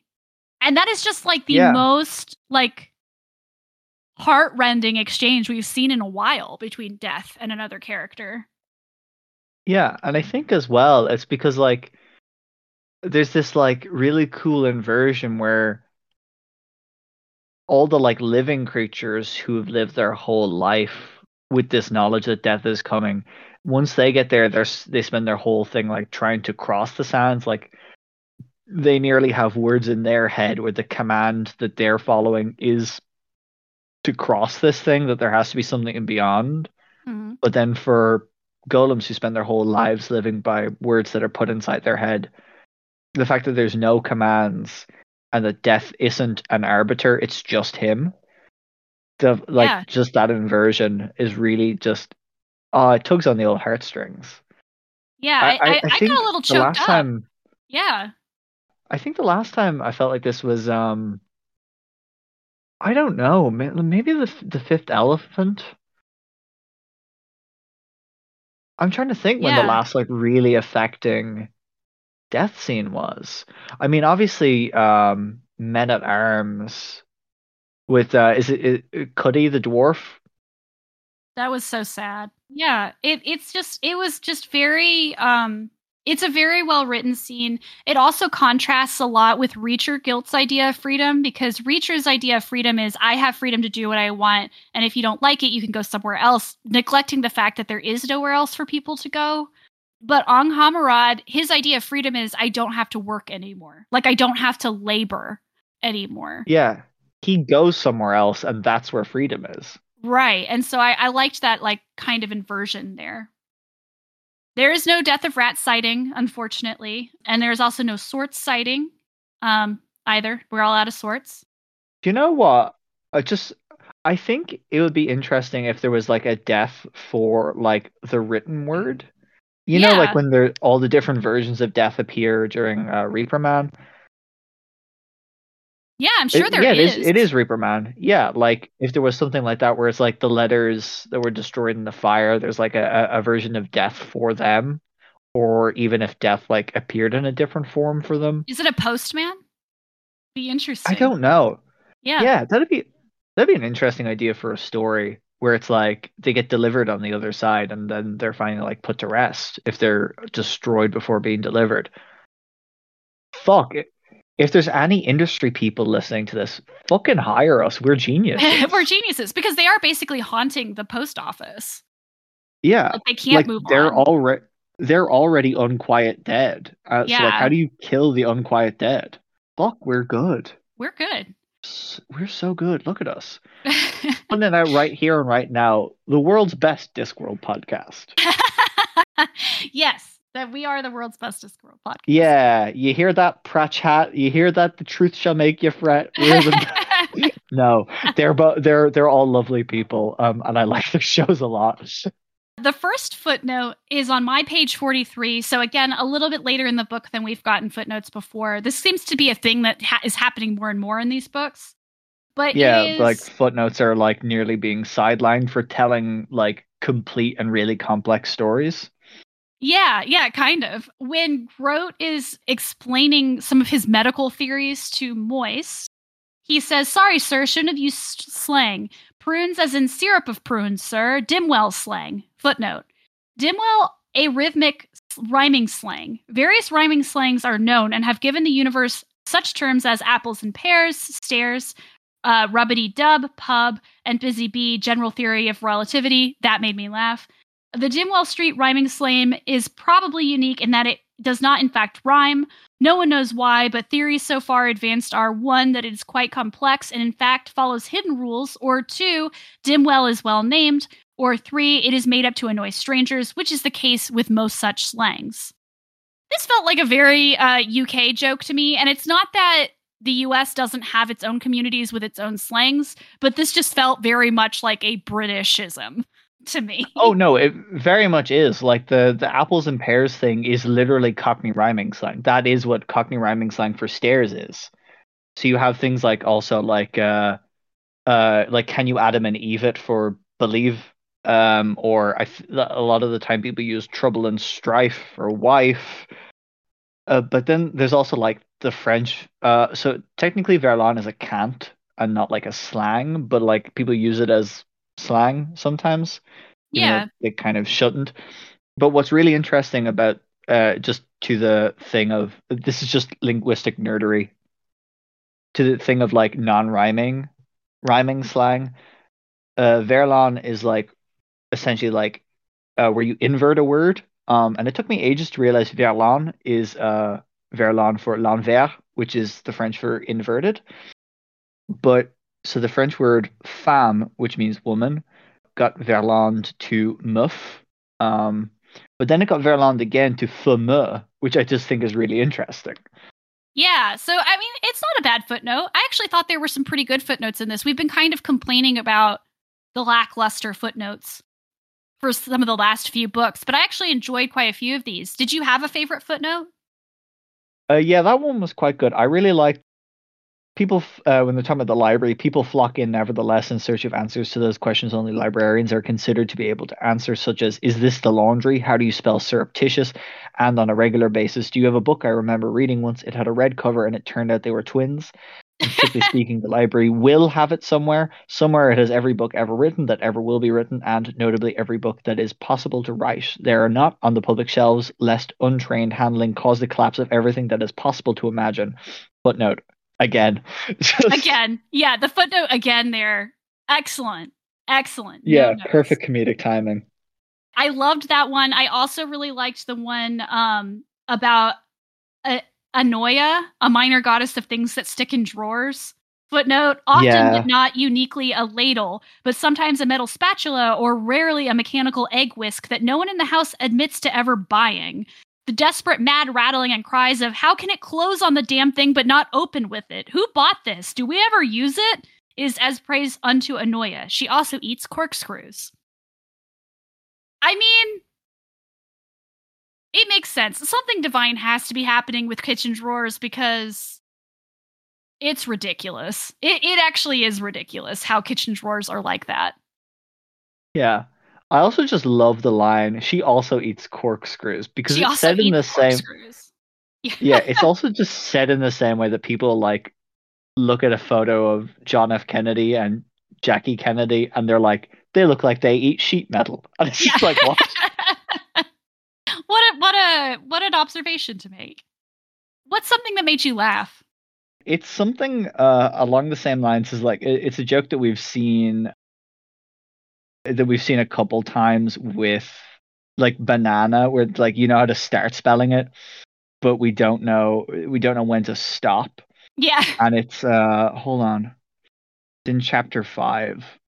Yeah, so sorry about that, he slurred. You're a good man, so I'm not going to give you this. Can't keep it in a house. Can't keep it, not with veterinary spies on me. Can't burn it neither. It's got everything in it. Which is, if I remember correctly, that's drunk Crispin, is it? I believe Yes, that is yeah. correct. Yeah. Yeah, can't stop. Don't know when to stop.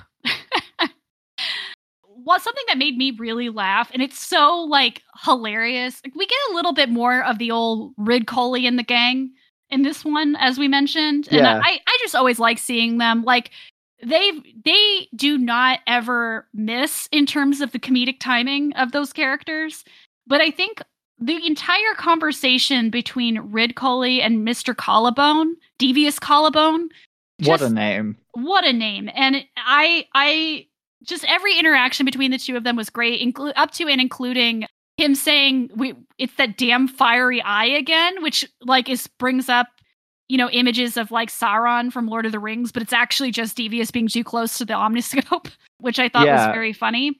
It's like every time you video call an older relative. Yeah, but my favorite joke in here is how he gets so mad that Reacher is like trying to boss him around that he starts promoting Collarbone out of spite. Yeah. Like he says, continue, Mr. Collarbone. That's an order, Dr. Collarbone. And then later Vetinari calls him Professor Collarbone. Because that's a footnote then. Arch-Chancellor Ridcully was a great believer in retaliation by promotion. Yeah. You couldn't have civilians criticizing one of his wizards. That was his job. Like, Collarbone is literally just trying to, like, live his life with his fixation on shellfish, right? And, they're all, like, trying to get him to do this thing, and they keep, like, promoting him. It's just very funny. Yeah, I just one other thing that I thought was really funny was just because it's something that like my mother used to say every time that we like asked for something like a lot, and like I guess this is like coming from not having a lot or something. We just like put that pen back this minute. Do you think I'm made of pens? Yes. Just the phrase, do you think I'm made of blank? Yes. Oftentimes money, but just yeah.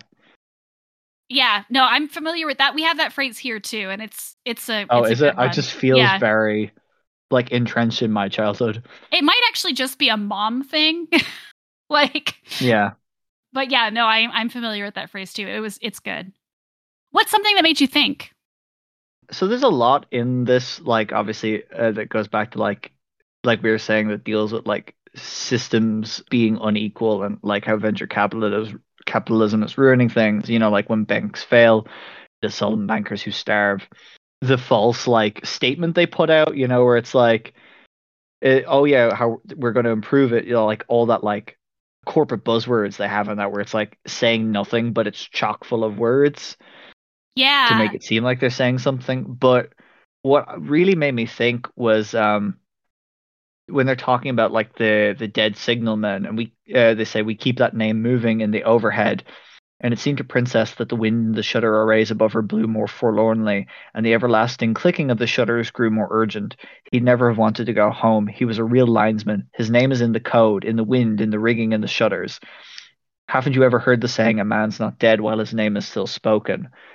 And first of all, that's drawing on like something like which is at least as old as ancient Egypt, where it's like, if your monument was there, like that was how you're remembered. And there's like instances of people trying to, like in ancient Egypt, destroying monuments so people wouldn't be remembered. Yeah. But it really made me think, have you played the game Kentucky Route Zero? I have not. I've never heard of this game. I'd really recommend it. It's this game about like essentially like how the like heart of small town America is dying because of everything going corporate into like these big stores and like, you know, delivery services and things like that. How like all the like little people are being phased out. So it's about this guy and he has to make one last delivery in his furniture moving truck, but like it's to an address that like no one can find. And so he gets on this like mysterious highway and it's all these like you go through like exploring these like broken landscapes of middle America. It's really, really affecting and you see like how like economic downturns and being outpriced by stores like Amazon who are operating at a loss to cut people out like are affecting people. It's really good. But just that like we keep the name moving in the overhead reminded me of that. It was something that like I was left floored by the game and I've been thinking about it ever since. So that really stuck with me. This is a recommendation to everyone. Play Kentucky Route Zero. Yeah, no, I think that that's really interesting, and it is very. I liked at the end where she says she didn't know what scared Granddad more, that it was possible or that it wasn't possible. Yeah, that goes back to the hope thing again. Because it probably isn't true, but it might be. The thing I had written down was the thing you had mentioned before about Reacher's corporate speak, and I'm actually gonna read it because I challenge anyone. This was written back in 2004, but I challenge anyone to say that this is outdated because so many of these things are said by corporations now, even like some of these specific words. Like for an example, without like getting too into it because I don't want to get anyone in trouble. I have a friend who her company just like had a bunch of layoffs, and the way that they phrased it is like budget cuts, which makes it sound like it's not about people, that it's about money. Yeah. And so like stuff like that is just so insidious, and like just the way it's put here. It was garbage, but had been cooked by an expert. Oh, yes, you had to admire the way that perfectly innocent words were mugged, ravished, stripped of all true meaning and decency, and then sent to walk the gutter for reach or guilt, although synergistically had probably been a whore from the start. The Grand Trunk's problems were clearly the result of some mysterious spasm in the universe and had nothing to do with greed, arrogance, and willful stupidity. Oh, the Grand Trunk management had made some mistakes. Oops, well-intentioned judgments, which, with the benefit of hindsight, might have regrettably been, in some respects, an error. But these had mostly occurred, it appeared, while correcting fundamental systemic errors committed by the previous management. No one was sorry for anything because no living creature had done anything wrong. Bad things had happened by spontaneous generation in some weird, chilly, geometric otherworld and were, quote, to be regretted. Footnote, another bastard phrase that would sell itself to any weasel in a tight corner. The Times reporter had made an effort, but nothing short of a stampede could have stopped Reacher Guilt in his crazed assault upon the meaning of meaning. The Grand Trunk was about people, and the reporter had completely failed to ask what that meant exactly. And then there was this piece called Our Mission. Moist felt the acid rise in his throat until he could spit lacework in a sheet of steel. Meaningless, stupid words from people without wisdom or intelligence or any skill beyond the ability to water the currency of expression. Oh, the Grand Trunk was for everything, from life and liberty to Mom's homemade distressed pudding. It was for everything, except anything. And that is so perfect in its description of the way that corporations try to make themselves sound like people, like family, Yeah. and yet do incredible harm. You know, like everything is a euphemism for something else. They seem to stand for everything, but they don't really stand for anything. I think that was perfect. Whenever you're at a job, like the moment they start referring to that as that you're a family, that's like you That's a need to red get out flag. of there. Yeah. Yeah. I would never take a job where they where they expressed that in the interview. That to me it's a red flag about how you're just going to be worked to death. Yeah. Hey kids, some more words of wisdom. If you ever see an advertisement for a job, or if they say to you that there's an incredibly high turnaround in employees, get out. That's a red Yeah. flag. You shouldn't Start put to learn yourself in these that things. position. Next episode, we learn more about that game Vetinari's playing in his office, and the Watch must prevent the reignition of a centuries-long Cold War between the dwarves and the trolls. Remember how this was a theme for a long time? It's going to come back. They're going to have to do it by investigating the original crime, Coombe Valley. What actually happened. Also, the children's book, Where's My Cow? We will be talking about that as well in the episode. Yeah, so if you're reading along with us, read both Where's My Cow and Thud. This is like the shortest time we've gone between two short stories. Because like the last time we were like, God, it's been so long. And this is literally like two down the line. I mean, we've got another one. It's actually the last short story we're going to talk about, and it is a children's book. So yeah, unless a stroke of the pen. Yes, unless something new comes out. Well, it has come out. Yeah. It's just if we do it, if we should talk. Yeah, if we might decide to do that after we're done with the Discworld. I don't know how much of it actually ends up in the released episodes because I don't, as a rule, listen to them when they come out. Right. Because I hate the sound of my own voice.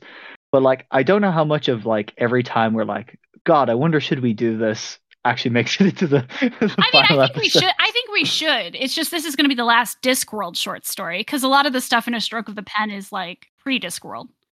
But yeah, no, I definitely think we should do other Pratchett material for sure. Where can people find you online and on their headphones, Nigel? You can find me on X as @SpicyNigel, where I've been tweeting about Loki. I've been tweeting about horses. Also, the fact that I nearly got trench foot yesterday, which it's so funny. The fact that I nearly got a centuries old condition because I stood in a puddle and then just put on wet shoes again. Oh yeah. Yeah, my shoes were like that waterlogged that I literally soaked through 2 separate pairs of socks while I was at work. So that was hilarious. I'm also on Blue Sky. I don't use it that much because just the pain of trying to use so many apps. But I'm Spicy Nigel at bsky.social. On my headphones here on Nannyog's Book Club, Hyperfixations, which is still dormant because we're trying to like get a whole season together so we can drop that regularly and then like take an official break to record another season. This won't be coming out till next month, right? Yes. So end of November. Yeah, so by that time there should be like officially a new actual episode of Among the Stacks out. We're back. Lovely. I'm excited. Yeah.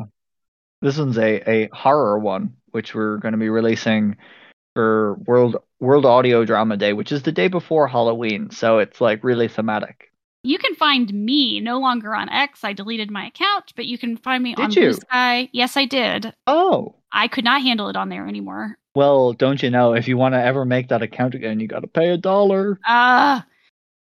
You can find me on Blue Sky. With more trans people. Such a fucking moron. Yeah. At thebyparadox.bluesky.social. You can also find my writing on MovieJawn. That's moviejawn.com. Let's see. I released an article. It's the second part of my 100 Years of Dracula. I wrote one last year. I wrote a second one where I looked at six more versions of Dracula on the screen. That was really a fun project that I got to write about. I love Dracula. I love vampires. So that was really fun. You should listen to the audio drama adaptation of it called Regarding Dracula, like RE : like in an email. Yeah. Oh yeah, it's really good. They're doing like the Dracula Daily thing where they were like releasing it chronologically. I love based Dracula off of Daily. The dates. Yeah. And this is like an audio version. So it's really good. Like it's pretty much over now because it ends in like November. Right. Yeah. No, I'll definitely have to listen to that because I love Dracula Daily.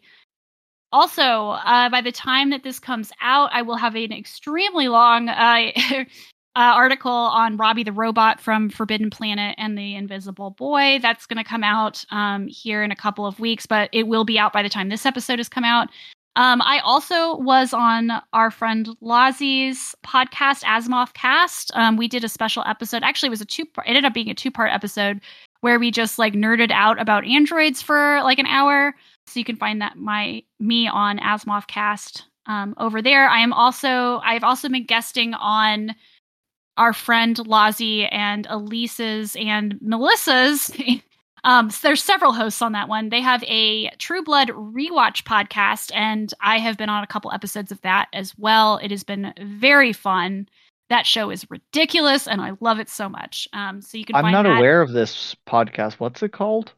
Yeah, so it's Fang Bangers with a Z pod. A chaotic, horny podcast about the chaotic, horny HBO show. Okay, gotcha. It's very fun. They kind of have a rotating host list and a rotating guest list. So I'm on 2 of the seasons, or 2 of the episodes for the first season. I'm going to be on 2 episodes, including one of my favorite episodes of television that has my favorite meet cute of all time on the second season. So I'll be looking for that as well. You can find this podcast still on X/Twitter at Nanny's Book Club. You can also find it on Blue Sky at Nanny Og's Book Club, .bluesky.social, and on Instagram at Nanny Og's Book Club. Please rate, review, and subscribe on iTunes. Follow us on Spotify, Apple Podcasts, Amazon Podcasts, Google Podcasts, or wherever you listen to podcasts. Read us out, Nigel. This feels weird reading the postscript thing. Because it has less a satisfying conclusion than the normal book, which has like a typical Discworld ending. But anyway, this is the last bit of the book. The usual packets, my lord. The Uberwald one has been most deftly tampered with. Ah, dear Lady Margalotta, said Veterinary, smiling. I've taken the liberty of removing the stamps for my nephew, my lord, Drumknot went on. Of course, said Veterinary, waving a hand. Drumknot looked around the office and focused on the slab where the little stone armies were endlessly in combat. Ah, I see you have won, my lord, he said. Yes, I must make a note of the gambit. But Mr. Gilt, I notice, is not here. Veterinary sighed. You have to admire a man who really believes in freedom of choice, he said, looking at the open doorway. Sadly, he did not believe in angels. The end.